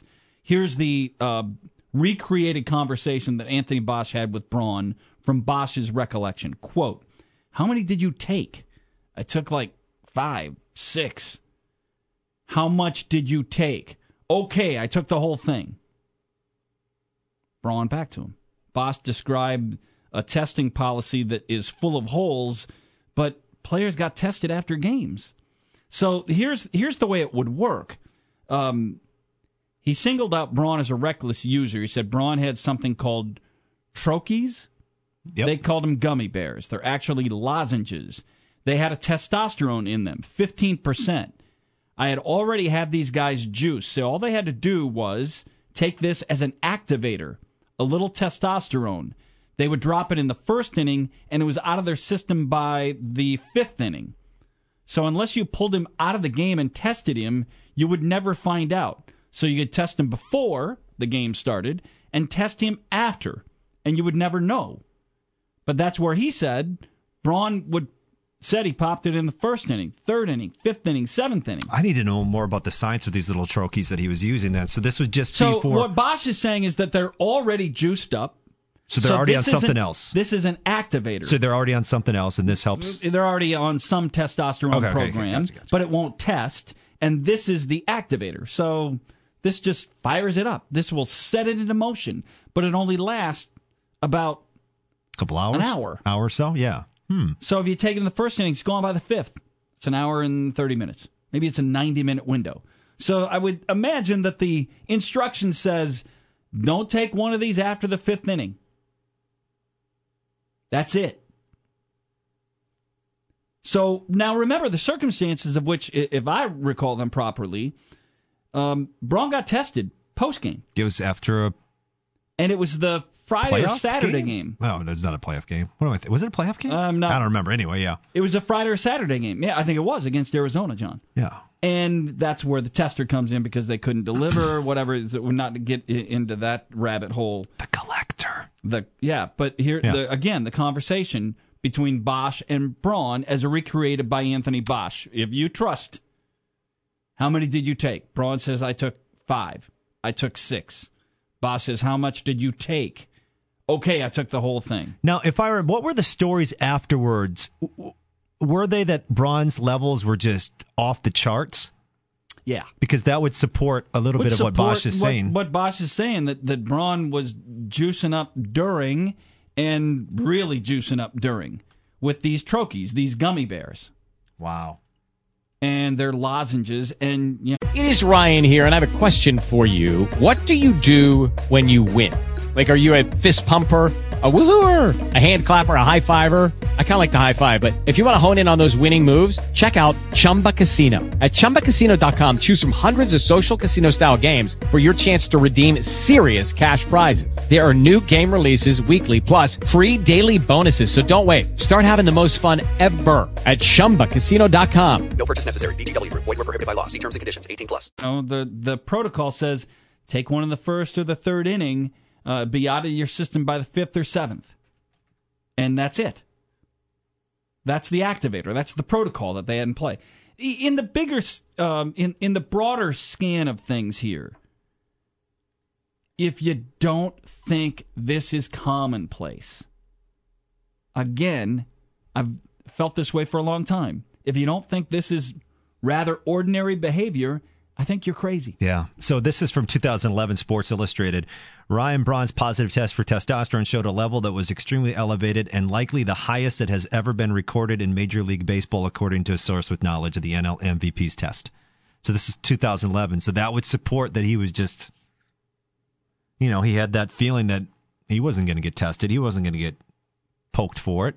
Yeah. Man, I love that's pretty interesting it goes stuff. on. Bosch described a testing policy full of holes, including when and where players are tested.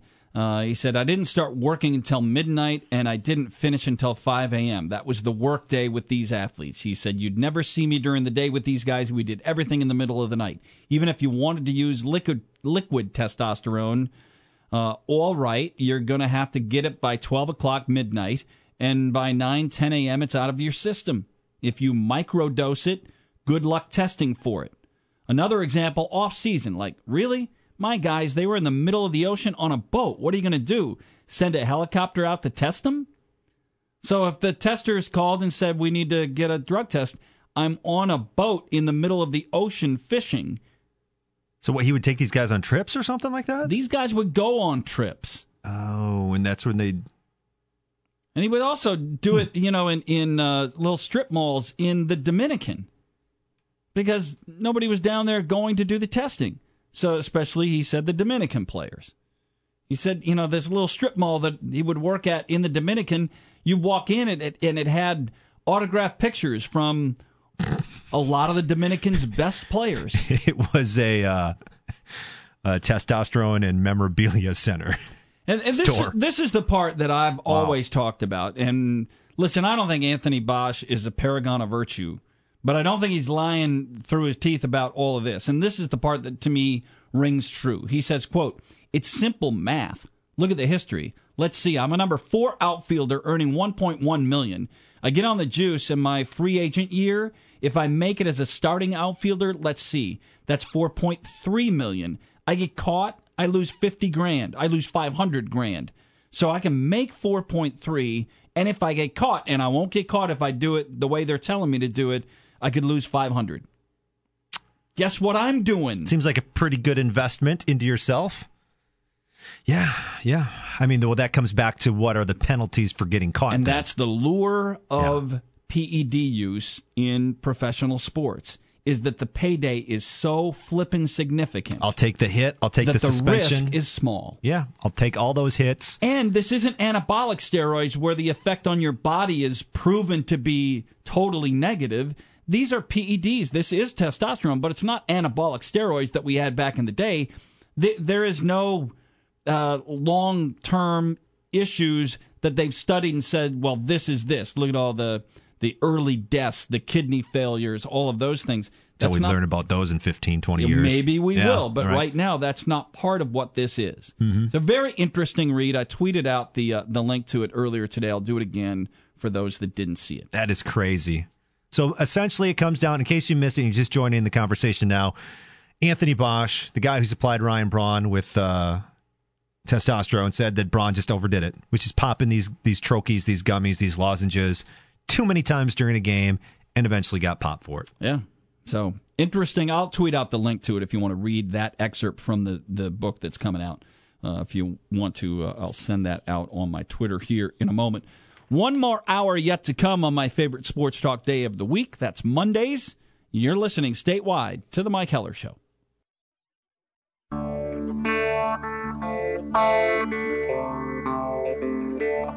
They're the in crowd, we're the other ones. It's a different kind of cloth that we're cut from. We let our colors show where the numbers ain't. We're the paint where there ain't supposed to be paint. That's who we are. This is the Mike Heller Show. That's how we roll. Call the show at 877-729-1070. The outsiders. Send a tweet at Mike Heller Show. The outsiders.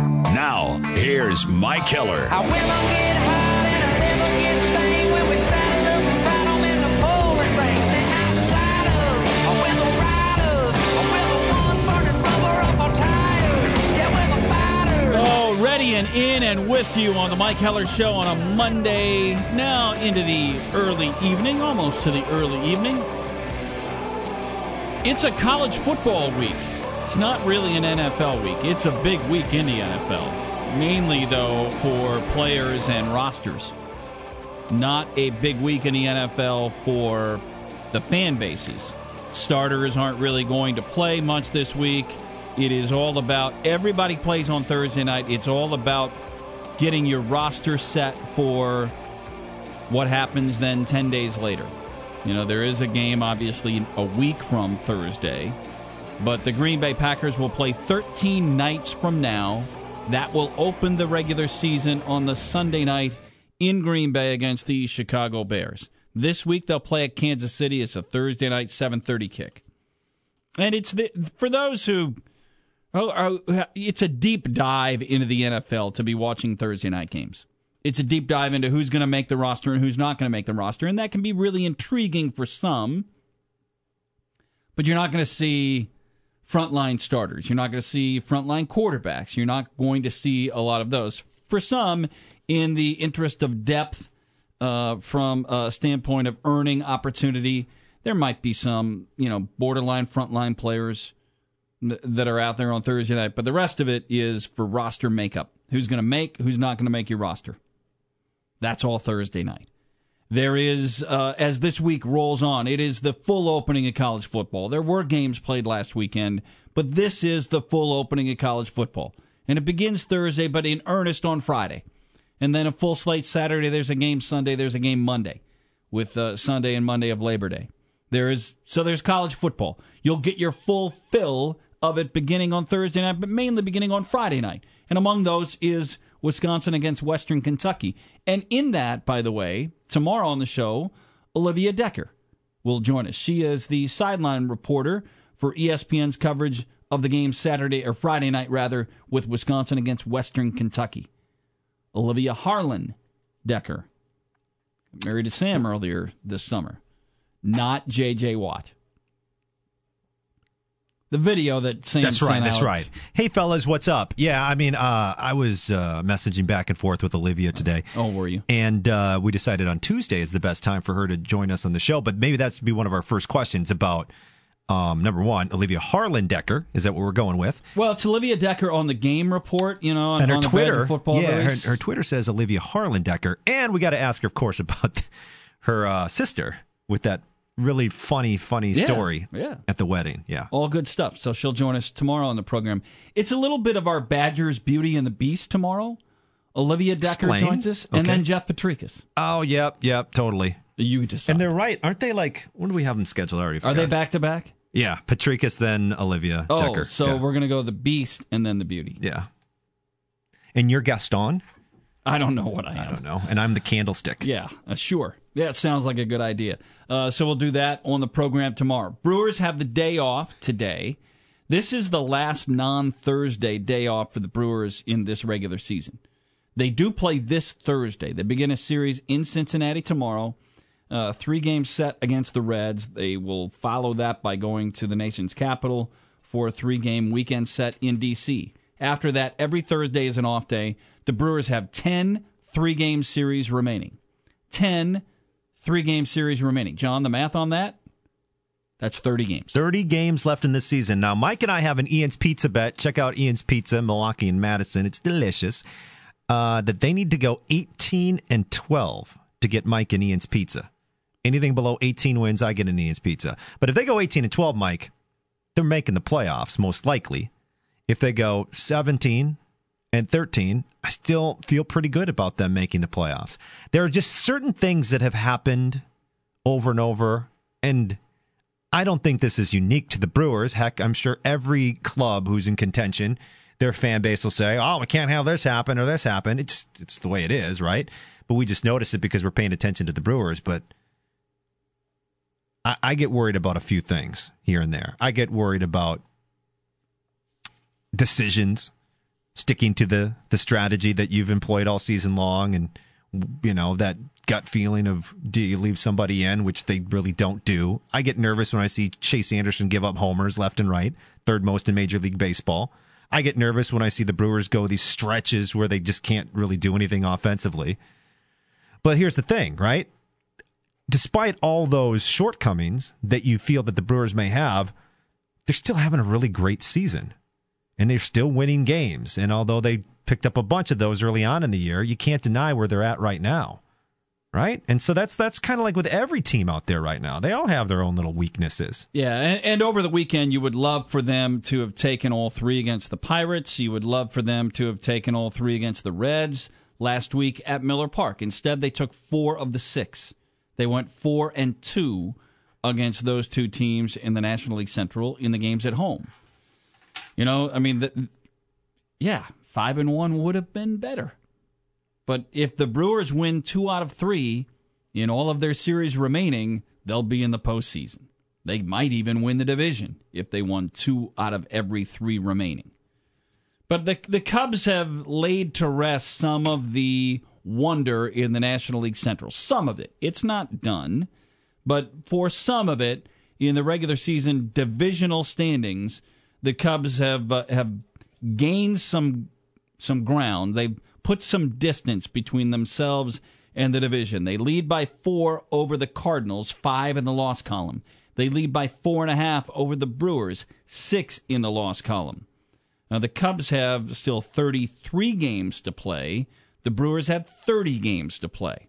Cubs are home with the New York Mets beginning tonight. Well, we know what the Mets are. I think it's likely that the Cubs are going to win the division. I'm not going to say that they're going to, because obviously that can change in a 6-game series. But we were also talking about this earlier today on the Rundown with Adias, Pilch, and Finkelman. It's amazing that I have so many sports references, because so often we end up on a tangent about something else.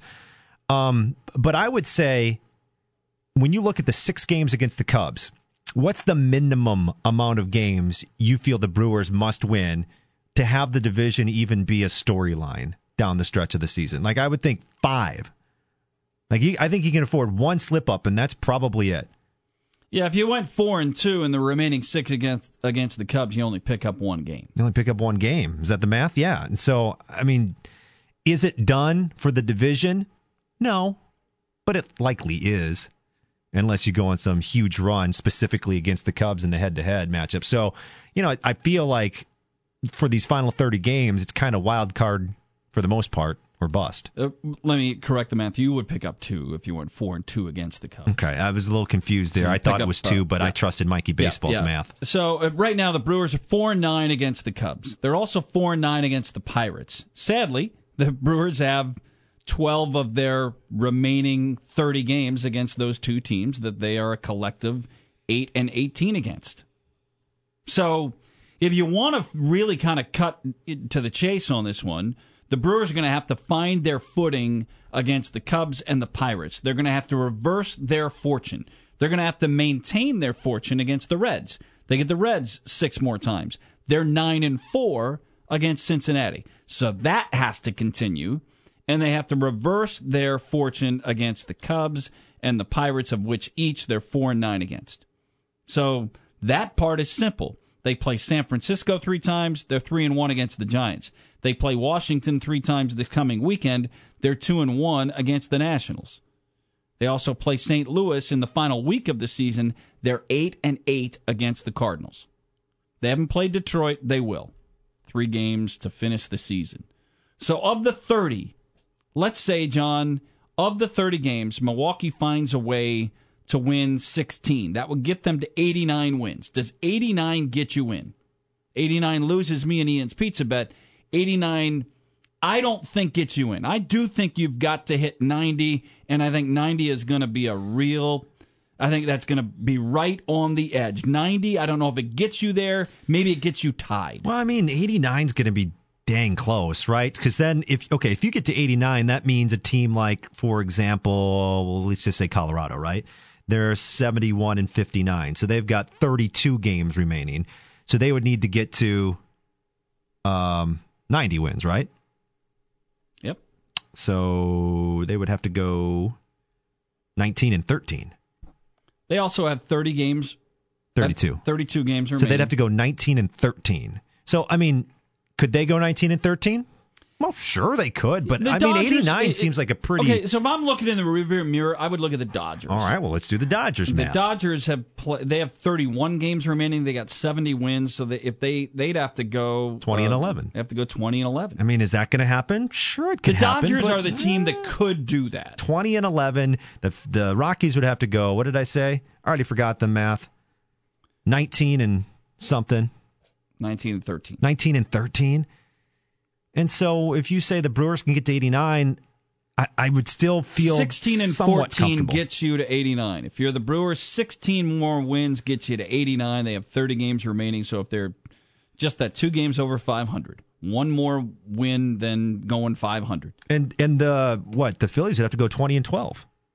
Yeah, I don't think the Phillies are not the team. Hey guys, it is Ryan. I'm not sure if you know this about me, but I'm a bit of a fun fanatic when I can. I like to work, but I like fun too. It's a thing. And now the truth is out there. I can tell you about my favorite place to have fun. Chumba Casino. They have hundreds of social casino style games to choose from with new games released each week. You can play for free anytime, anywhere. And each day brings a new chance to collect daily bonuses. So join me in the fun. Sign up now at ChumbaCasino.com. No purchase necessary. VGW Group. Void where prohibited by law. See terms and conditions. 18+. Team, I think, to keep your eye on. I'm just saying, of those 3 teams behind them, those are the numbers. The Brewers have to go 16 and 14 to get to that. So if you say 89, I would say, okay, I don't like it. I'd rather have 90 or 91, but I'll roll the dice with that. Yeah. I would. So, again, of the teams that the Brewers have left on their schedule, their record against them is 30 and 32. It's really kind of augmented in a negative way by what they've done against the Cubs and the Pirates. They're 4-9 against each.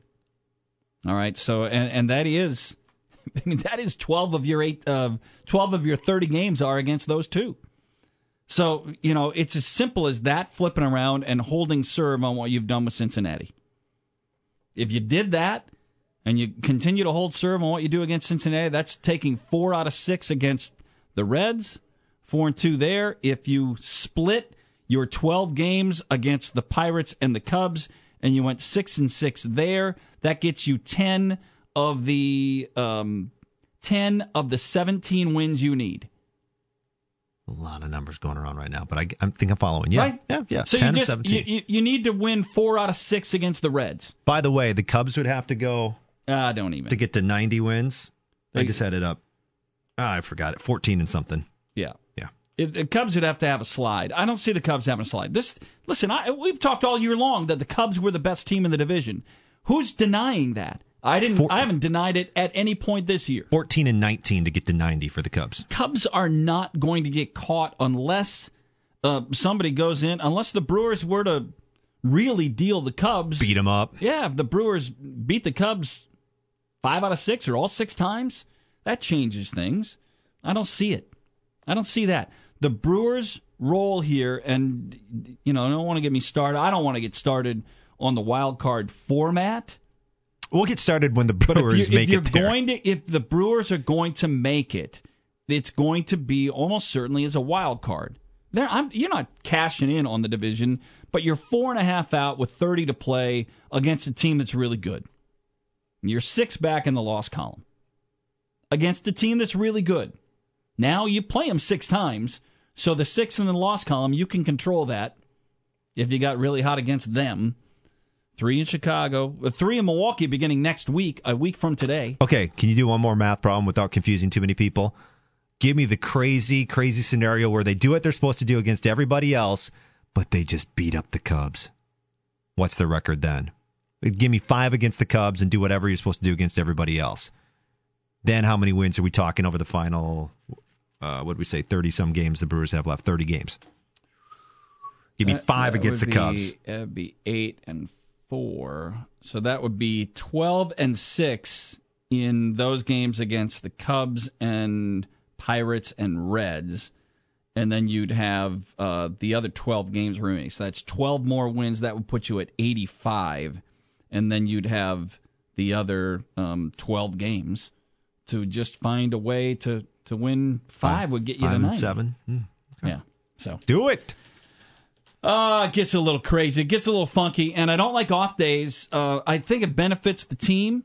But I don't love off days. I love that's one of the reasons I love a pennant race and the drama of baseball is that it unfolds every day.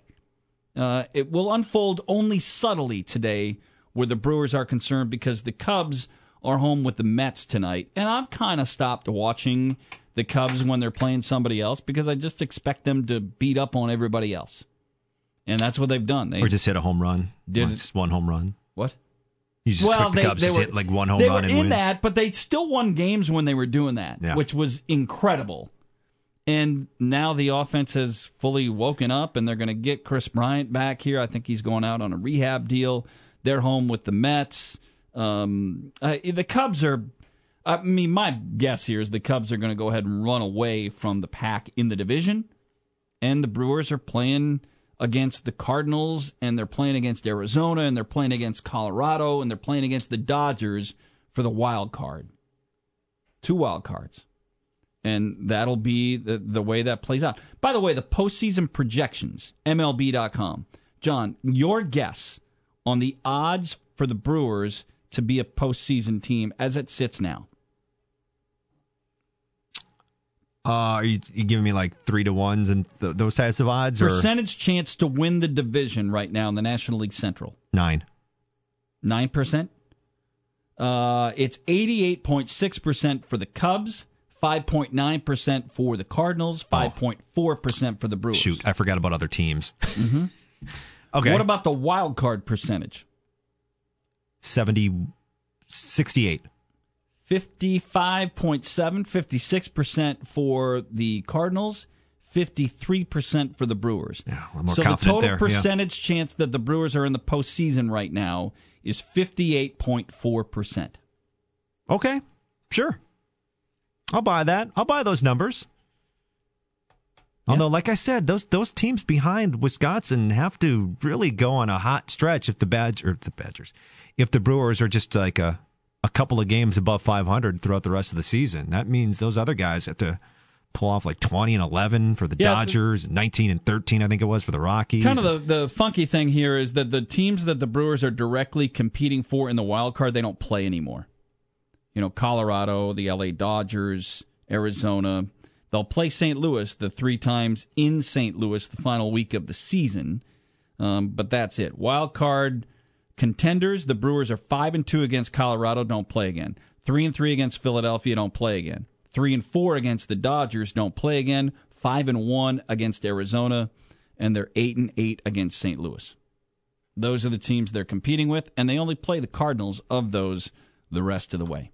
All right, we'll jump from here into more football conversation as well. It is the opening week for the Wisconsin Badgers. They will play Friday night at Camp Randall.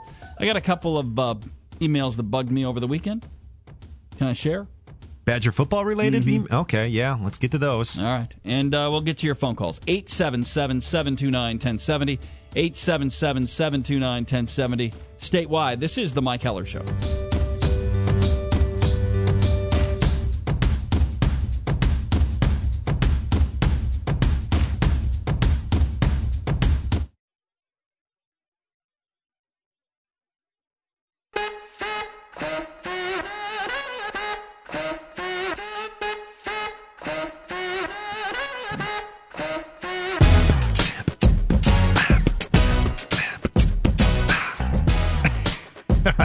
doing?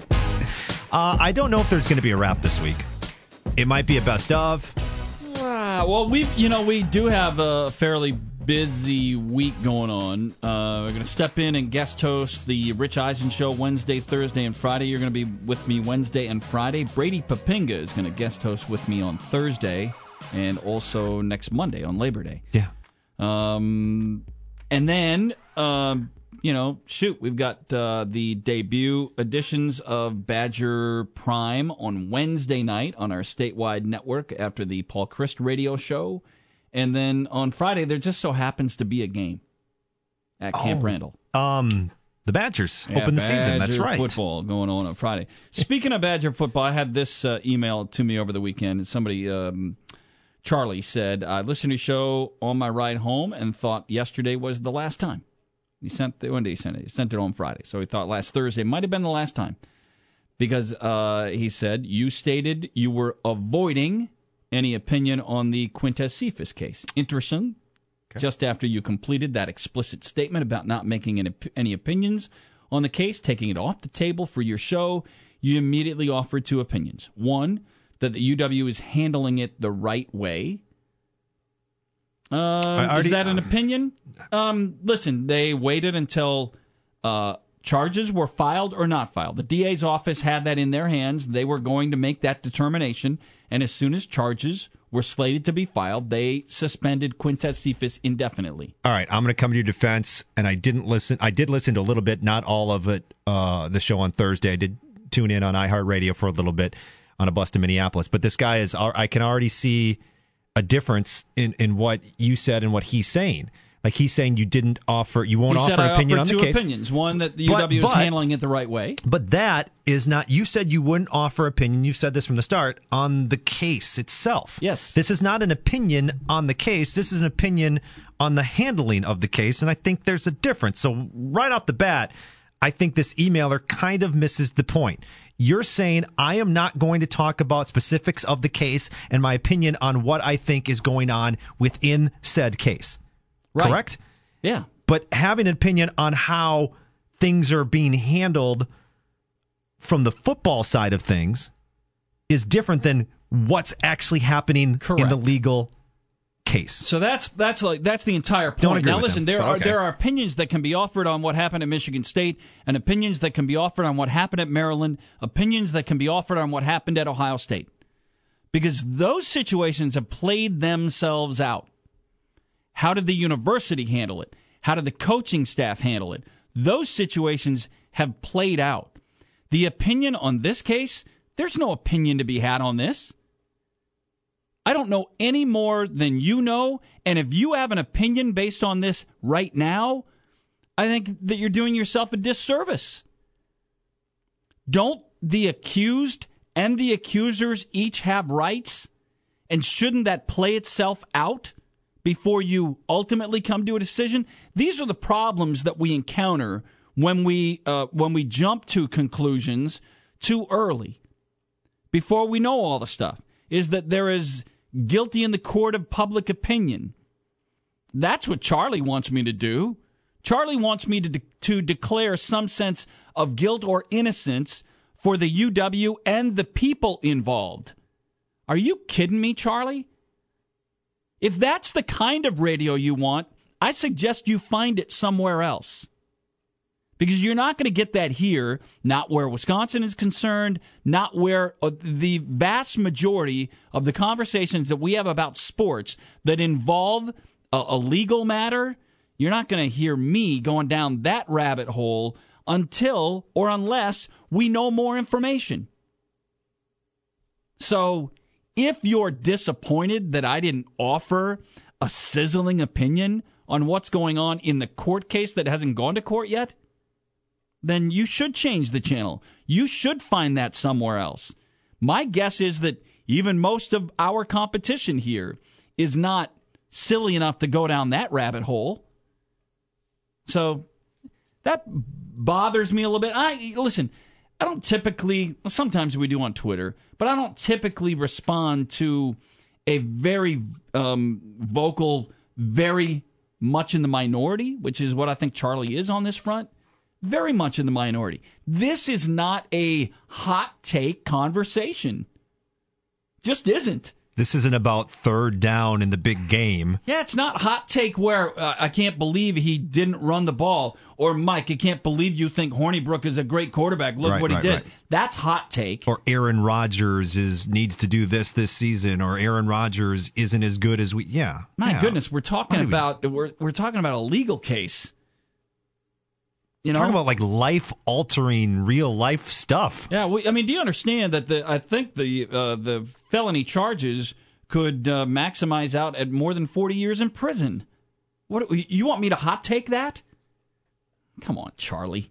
I'm sorry. He said no opinion, but then you gave opinion. What else did he say? Second opinion you gave? He said you immediately offered two opinions. One, that the UW is handling it the right way, and two, that Danny Davis's suspension was warranted. I don't know exactly what my wording was on the Danny Davis deal, but there are no legal charges pending on Danny Davis.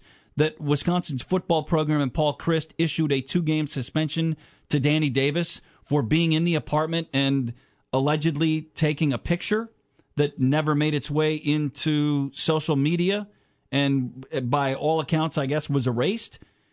If that is deemed to be, to me, that would be deemed to be an appropriate deal. There's no legal case pending on Danny Davis. So in that regard, I believe at this point, the opinion that I offered, that I thought that suspension was warranted, and again, I'd have to go check my exact wording on it. I don't think that's a hot take opinion either. And it's not a pending legal case. He said, those are facts, Mike, or those were not facts, Mike. Those were opinions. Okay, well, all right. That's as far as I was going to take it. And if you consider those to be opinions, okay, you got me. I feel bad. He's entitled to not want to listen to the show if we don't want to talk about the court case. That's fine. Charlie, I'll give you other radio stations that you could find. I'm not sure how many people in the state are, but I'm not saying there aren't, but I'm not sure how many are. So... Oh, well. Anyways, is there another email that got you fired up? You said emails. It was just that one? That was the email, and then there were tweets on people last week who were waiting for an opinion. And how come you're not digging into this one? And because there wasn't anything to dig into. We're not jumping. And by the way, it's not also like Deflategate or something, where there are rumors about what's happening in Deflategate, and that's... And it's not, like I said, Tom Brady's not going to jail. Or Tom Brady and the Ohio State story had mainly played itself out. Most of the conversation was dating back to 2015. It was 3 years ago. And most of it was public record that continues to be dug up on. But there's no pending legal case on Urban Meyer either. There is a pending legal situation for Zach Smith, the former assistant coach that was front and center, but those stories were from 2009 and 2015. I think it's important to note, too, the conversation isn't what you thought. Some of it might have been about Zach Smith and Courtney Smith specifically, but it was about the handling of Zach Smith. Correct. So that's even different in itself, right? And not, it's like the handling. Not current. Hello, it is Ryan, and we could all use an extra bright spot in our day, couldn't we? Just to make up for things like sitting in traffic, doing the dishes, counting your steps, all the mundane stuff. That is why I'm such a big fan of Chumba Casino. Chumba Casino has all your favorite social casino-style games that you can play for free anytime, anywhere with daily bonuses. That should brighten your day a little. Actually, a lot. So sign up now at ChumbaCasino.com. That's ChumbaCasino.com. No purchase necessary. VGW Group. Void where prohibited by law. See terms and conditions. 18+. Yeah. Not 3 years ago. Not currently in process. Mm-hmm. How is Ohio State handling it? It's how they handled it. How did the head coach handle it? How did the athletic director handle it? All past tense stuff. So not current. And it what now will there be conversation about how this was handled? Yeah. Maybe 3 months from now, 6 months from now, maybe, depending on what additional information comes out with the Wisconsin situation. But there isn't anything to offer strong, sizzling hot takes about right now. So, anyway, listen, I don't like getting bogged down on a very small percentage of of people that might be disappointed or Did you frustrated. email that guy back? I didn't. You can be nice about it. I mean, you can have a conversation about it. Yeah. Well, was name this calling? Nice? Yeah. That was you passionately explaining. You can still explain an email, just short and concise. Hey, I don't wish to talk. In case Charlie doesn't listen to the show anymore, you mean? Yeah. I was to say I feel differently. Yeah. I don't think that has anything to do with the other, some of his critiques. But or you just leave it alone. You already addressed it. Maybe just send him the podcast. Oh yeah, I could do that. Yeah, good. A link. So I was going to write an email, but here's what I said. Yeah. All right, we'll take a break. And Pat tweeted in, appreciate and agree with your perspective on the legal issues. Too bad your political news brethren don't take the same approach. Well, politics is a far different animal on this front because it's all done with an agenda, isn't it? See, that's the thing. I'm not going at this with an agenda. In political news talk, there is always an agenda. When the guy asked Tiger Woods about his relationship with Donald Trump, there was an agenda. There was a story he wanted to write, and however Tiger answered the question would still be included in the story. He had decided in advance, this is going to be a story. And it is, /was. And maybe he was hoping that Tiger would take his Tiger-like stance and play it right down the middle of the fairway, right? He was trying to bait that conversation into something that could be more salacious from then a story the conversation standpoint. is, should Tiger take more of a stance, too? That's part of that's the in play. Yep. Critique or criticism. All right. 877-729-1070 is the phone number. You can call us, and we'll come back, talk more about what this week is for Badger football, what this week is for the Green Bay Packers. Couldn't be more opposite, and yet in some ways the same. I'll explain that. You're listening statewide to the Mike Heller Show.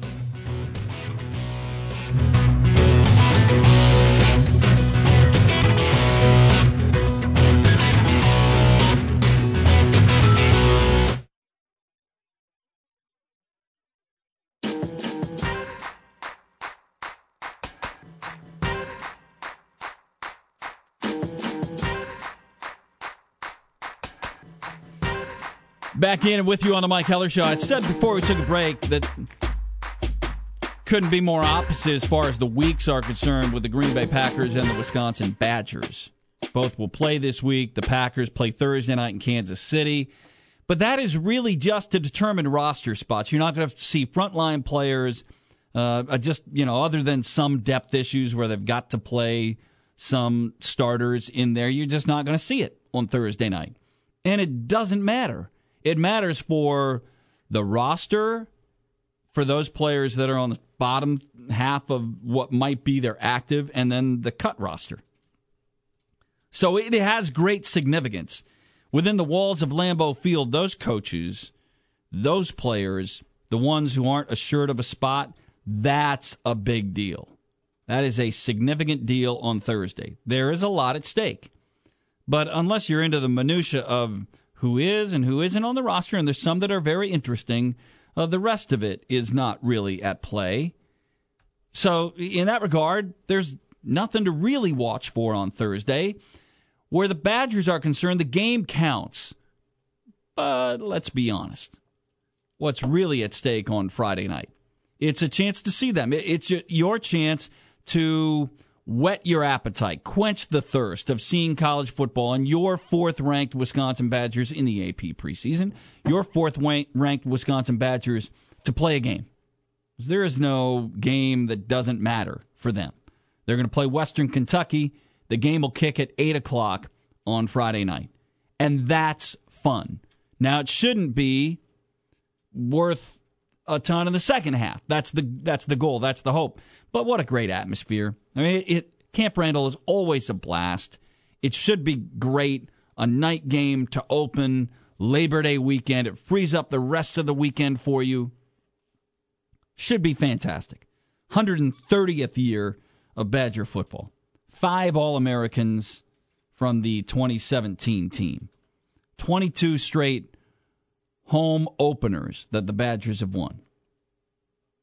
So it's all good. I mean, that part is good. And just the reminder that it is Western Kentucky.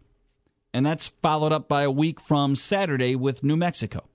And then 2 weeks from Saturday, BYU That's a 2:30 game. Next Saturday's 11 a.m. So 8 o'clock Friday night, 11 a.m. Saturday, and the following Saturday, first 3 games all at home. That following Saturday against BYU, September 15th, is a 2:30 kick. Then it begins. Then you go to Iowa, game time not yet decided, a bye week, and Nebraska comes here. The week after that, you go to Michigan. That 3-game schedule to open the Big Ten, September 22nd, October 6th, October 13th. At Iowa, home Nebraska, at Michigan. That's when it all gets going. And that's, a little less than a month away. That's fun. I guess the question for this weekend, since it is Western Kentucky, and most Badger fans, expect to have a fun Friday night filled with celebration. What is it out of game 1 that we should expect from Wisconsin? I mean, shouldn't we just expect a total domination? I mean, shouldn't we expect like 45 to 10? Eventually, I think that's what it's going to end up being. It should be one of those. But Western Kentucky is, if Alex Hornibrook goes out there and to be 73 to I wouldn't think 3. so. No, like I said, a 45-17, 45-10, I think is something that most Badger fans would be a reasonable expectation. And then the other thing with Alex Hornibrook, like that's a player that a lot of people are watching for. Like you would hope that he has like an efficient type of game. Doesn't have to be gaudy numbers because who knows how you get those points. But I would think something with 0 picks. Like if he throws a pick, depending on how it happens. Yeah, that's aren't those the type of expectations? Yep, that's exactly what you want to see. You want to see efficiency. You want to see explosiveness in the offense. You want to see Alex Hornibrook be good. You're probably going to see Jack Cohn in the game. He is the number 2 quarterback on the depth chart. You want to see Jonathan Taylor. I mean, not that this is paramount, but he is your Heisman Trophy hopeful. So you want to see him get off to a good start by playing in the first half. And you want to see Garrett Groshek and Chris James and Tywan Deal and the depth at the running back position. You want to see Kendrick Pryor and A.J. Taylor as the wideouts pick up for not having available Quintez Cephas, for not having Danny Davis available. You want to see how the new names that you don't know defensively, Matt Henningsen, Caden Lyles. You want to see how Zach Bond, finally we get to see him full-time. You want to see Caesar Williams and Dakota Dixon and Scott Nelson and Fian Hicks in the secondary, because these are guys, other than Dakota Dixon, that you're not familiar with. Here's the 2 deep at corners and safety, and you're likely, other than those who are deeper into the mix, you likely only know one name. That's Dakota Dixon. The 2 deep at one corner, Caesar Williams and Dante Carrier-Williams. At the other corner, Fian Hicks and Madison Cone. At the safeties, Dakota Dixon and Reggie Pearson. The other safeties, Scott Nelson and Eric Burrell. Those are names other than Dakota Dixon that most of you aren't very familiar with. So there are, those are the things you want to see. How do these guys hold up? That linebacking core is significant, and names you know in T.J. Edwards and Chris Orr and Andrew Van Ginkel. I mean, you know the linebackers. But you want to be and Ryan Connolly. You want to be more deeply introduced to Zach Bond, Tyler Johnson to step up and continue to do stuff that we saw him do. Christian Bell, sophomore, who name you might not be that familiar with. Those are the elements. Those are the things that you look for a little bit on Friday night. But eventually, you're going to want to see Wisconsin roll up more significant numbers and pull away. They don't think that way in that. I mean, they do think that way inside the locker room as well, but they don't view it the way we do. So it's just a different view. And Thursday is a depth and who's going to make the roster for the Packers. That's it. There's no front line. Friday is a front line, and then you want to see efficiency, and then the depth play itself out for Wisconsin football. And it should be, that should be a fun atmosphere. With students move-in dates coming up and being on campus, and it should be a fun Friday night at Camp Randall. I know that, we didn't get in the discussion. I imagine it might rear its ugly head about whether they should or shouldn't be playing on Friday night. There's a conversation that's been had and will likely be had again as we get later into this week, but there's a little piece of that. And, where you're concerned, and as far as the pennant races and Major League Baseball is concerned, for the Brewers, tonight's an off night. So what do you look at tonight? You simply look at one other game that has some interest for the pennant chase, the division race. That's the Cubs home against the New York Mets. That game's 7:05. The Mets are rotten, so how much influence, how much care do you have? Colorado plays late tonight, 9 o'clock, at the Los Angeles Angels. Arizona is on the coast late tonight at San Francisco. It's not too early to scoreboard watch. All of these teams have 30, 31, or 32 games remaining in their season. So they all become important. Philadelphia is on the edges of the wild card race. They're home tonight with Washington. So there are 4 games that have some interest in scoreboard watching for the Brewers. But the Brewers have their last non-Thursday off day of the year. They'll play every day the rest of the year except for Thursdays. They'll play this Thursday, but they have an off day today in Cincinnati. What have they done against the Reds? They've got 6 games remaining against the Reds. 3 that begin tomorrow night in Cincinnati. The Brewers are 9-4 against the Reds. After that, they go to Washington. They're 2-1 against the Nationals. Then they come home with the Cubs. They are 4-9 against the Cubs. After the Cubs come in, the Brewers will welcome in San Francisco. And that's another team that they've had success. They're 3-1 against the Giants. But they do have Pittsburgh remaining with 6 games. And 6 with the Cubs. And against both of those, the Brewers are 4-9. So how does the math all get there? We've talked about it throughout the show today. The Brewers are going to have to reverse fortune against the Pirates and Cubs. Somehow find a way in those dozen games to have a winning record or no worse than 500. They're going to have to continue to do their work against Cincinnati, who they're 9-4 against. They're going to have to do work against San Francisco. They've won 3 of 4 against the Giants. They get them for 3. They've got 10 3-game series left. 15 games at home, 15 games on the road. 21 of them against division rivals. Now, it'll go a long way into determining what the Brewers are when it's all said and done in how they do in the 6 against Cincinnati, the 6 against Chicago, and the 6 against the Pirates. That's 18 of the 30. How do you do in those 18 games? It'll go a long way into kind of figuring out what this team is all said and done when you get into the wild card finish. And I do think it's all about the wild card. Haven't totally cashed out on the division, but let's be honest. The Cubs were the best team when the season began. The Cubs are the best team now. From a winning the division perspective, MLB.com, the Cubs are an 89% chance to win the division. They're a 98.9% chance to make the postseason. The Cubs are going to win the division unless something catastrophic happens on Chicago's north side. Wouldn't that be fun? Something terrible happened, wouldn't that be a blast? So, I mean, and I don't think it's going to. It's a roster that's really good. Pitching has been the one that you would wonder about there. And then they get Cole Hamels, and Cole Hamels shows up as the old Cole Hamels, not the current Cole Hamels. And then they have so many position players that can hit, they don't have room for all of them. I mean, they have a wealth of great hitters with Daniel Murphy and Bodie, and now Rizzo is the National League Player of the Week. Chris Bryant is going on a rehab assignment, and then he'll be ready to go.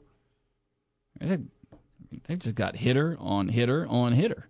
So it's said, at least as we understand it, Chris Bryant will spend at least a couple of days at AAA as he completes a rehab on his left shoulder. The Cubs no hurry to bring him back, not with Daniel Murphy and not with Bodie. But when he gets back, and if he is back the way Chris Bryant can be, look out.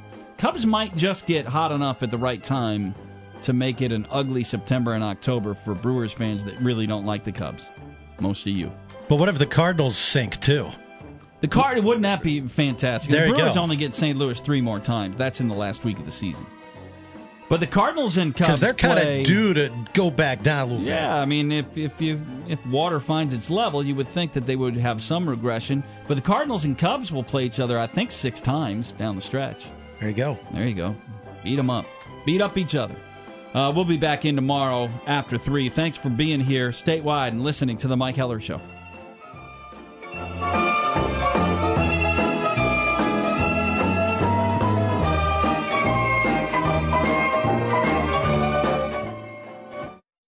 With the Lucky Land Slots, you can get lucky just about anywhere. This is your captain speaking. We've got clear runway and the weather's fine, but we're just going to circle up here a while and get lucky. No, nothing like that. It's just these cash prizes add up quick. So I suggest you sit back, keep your tray table upright, and start getting lucky. Play for free at LuckyLandSlots.com. Are you feeling lucky? No purchase necessary. Void where prohibited by law. 18+ terms and conditions apply. See website for details.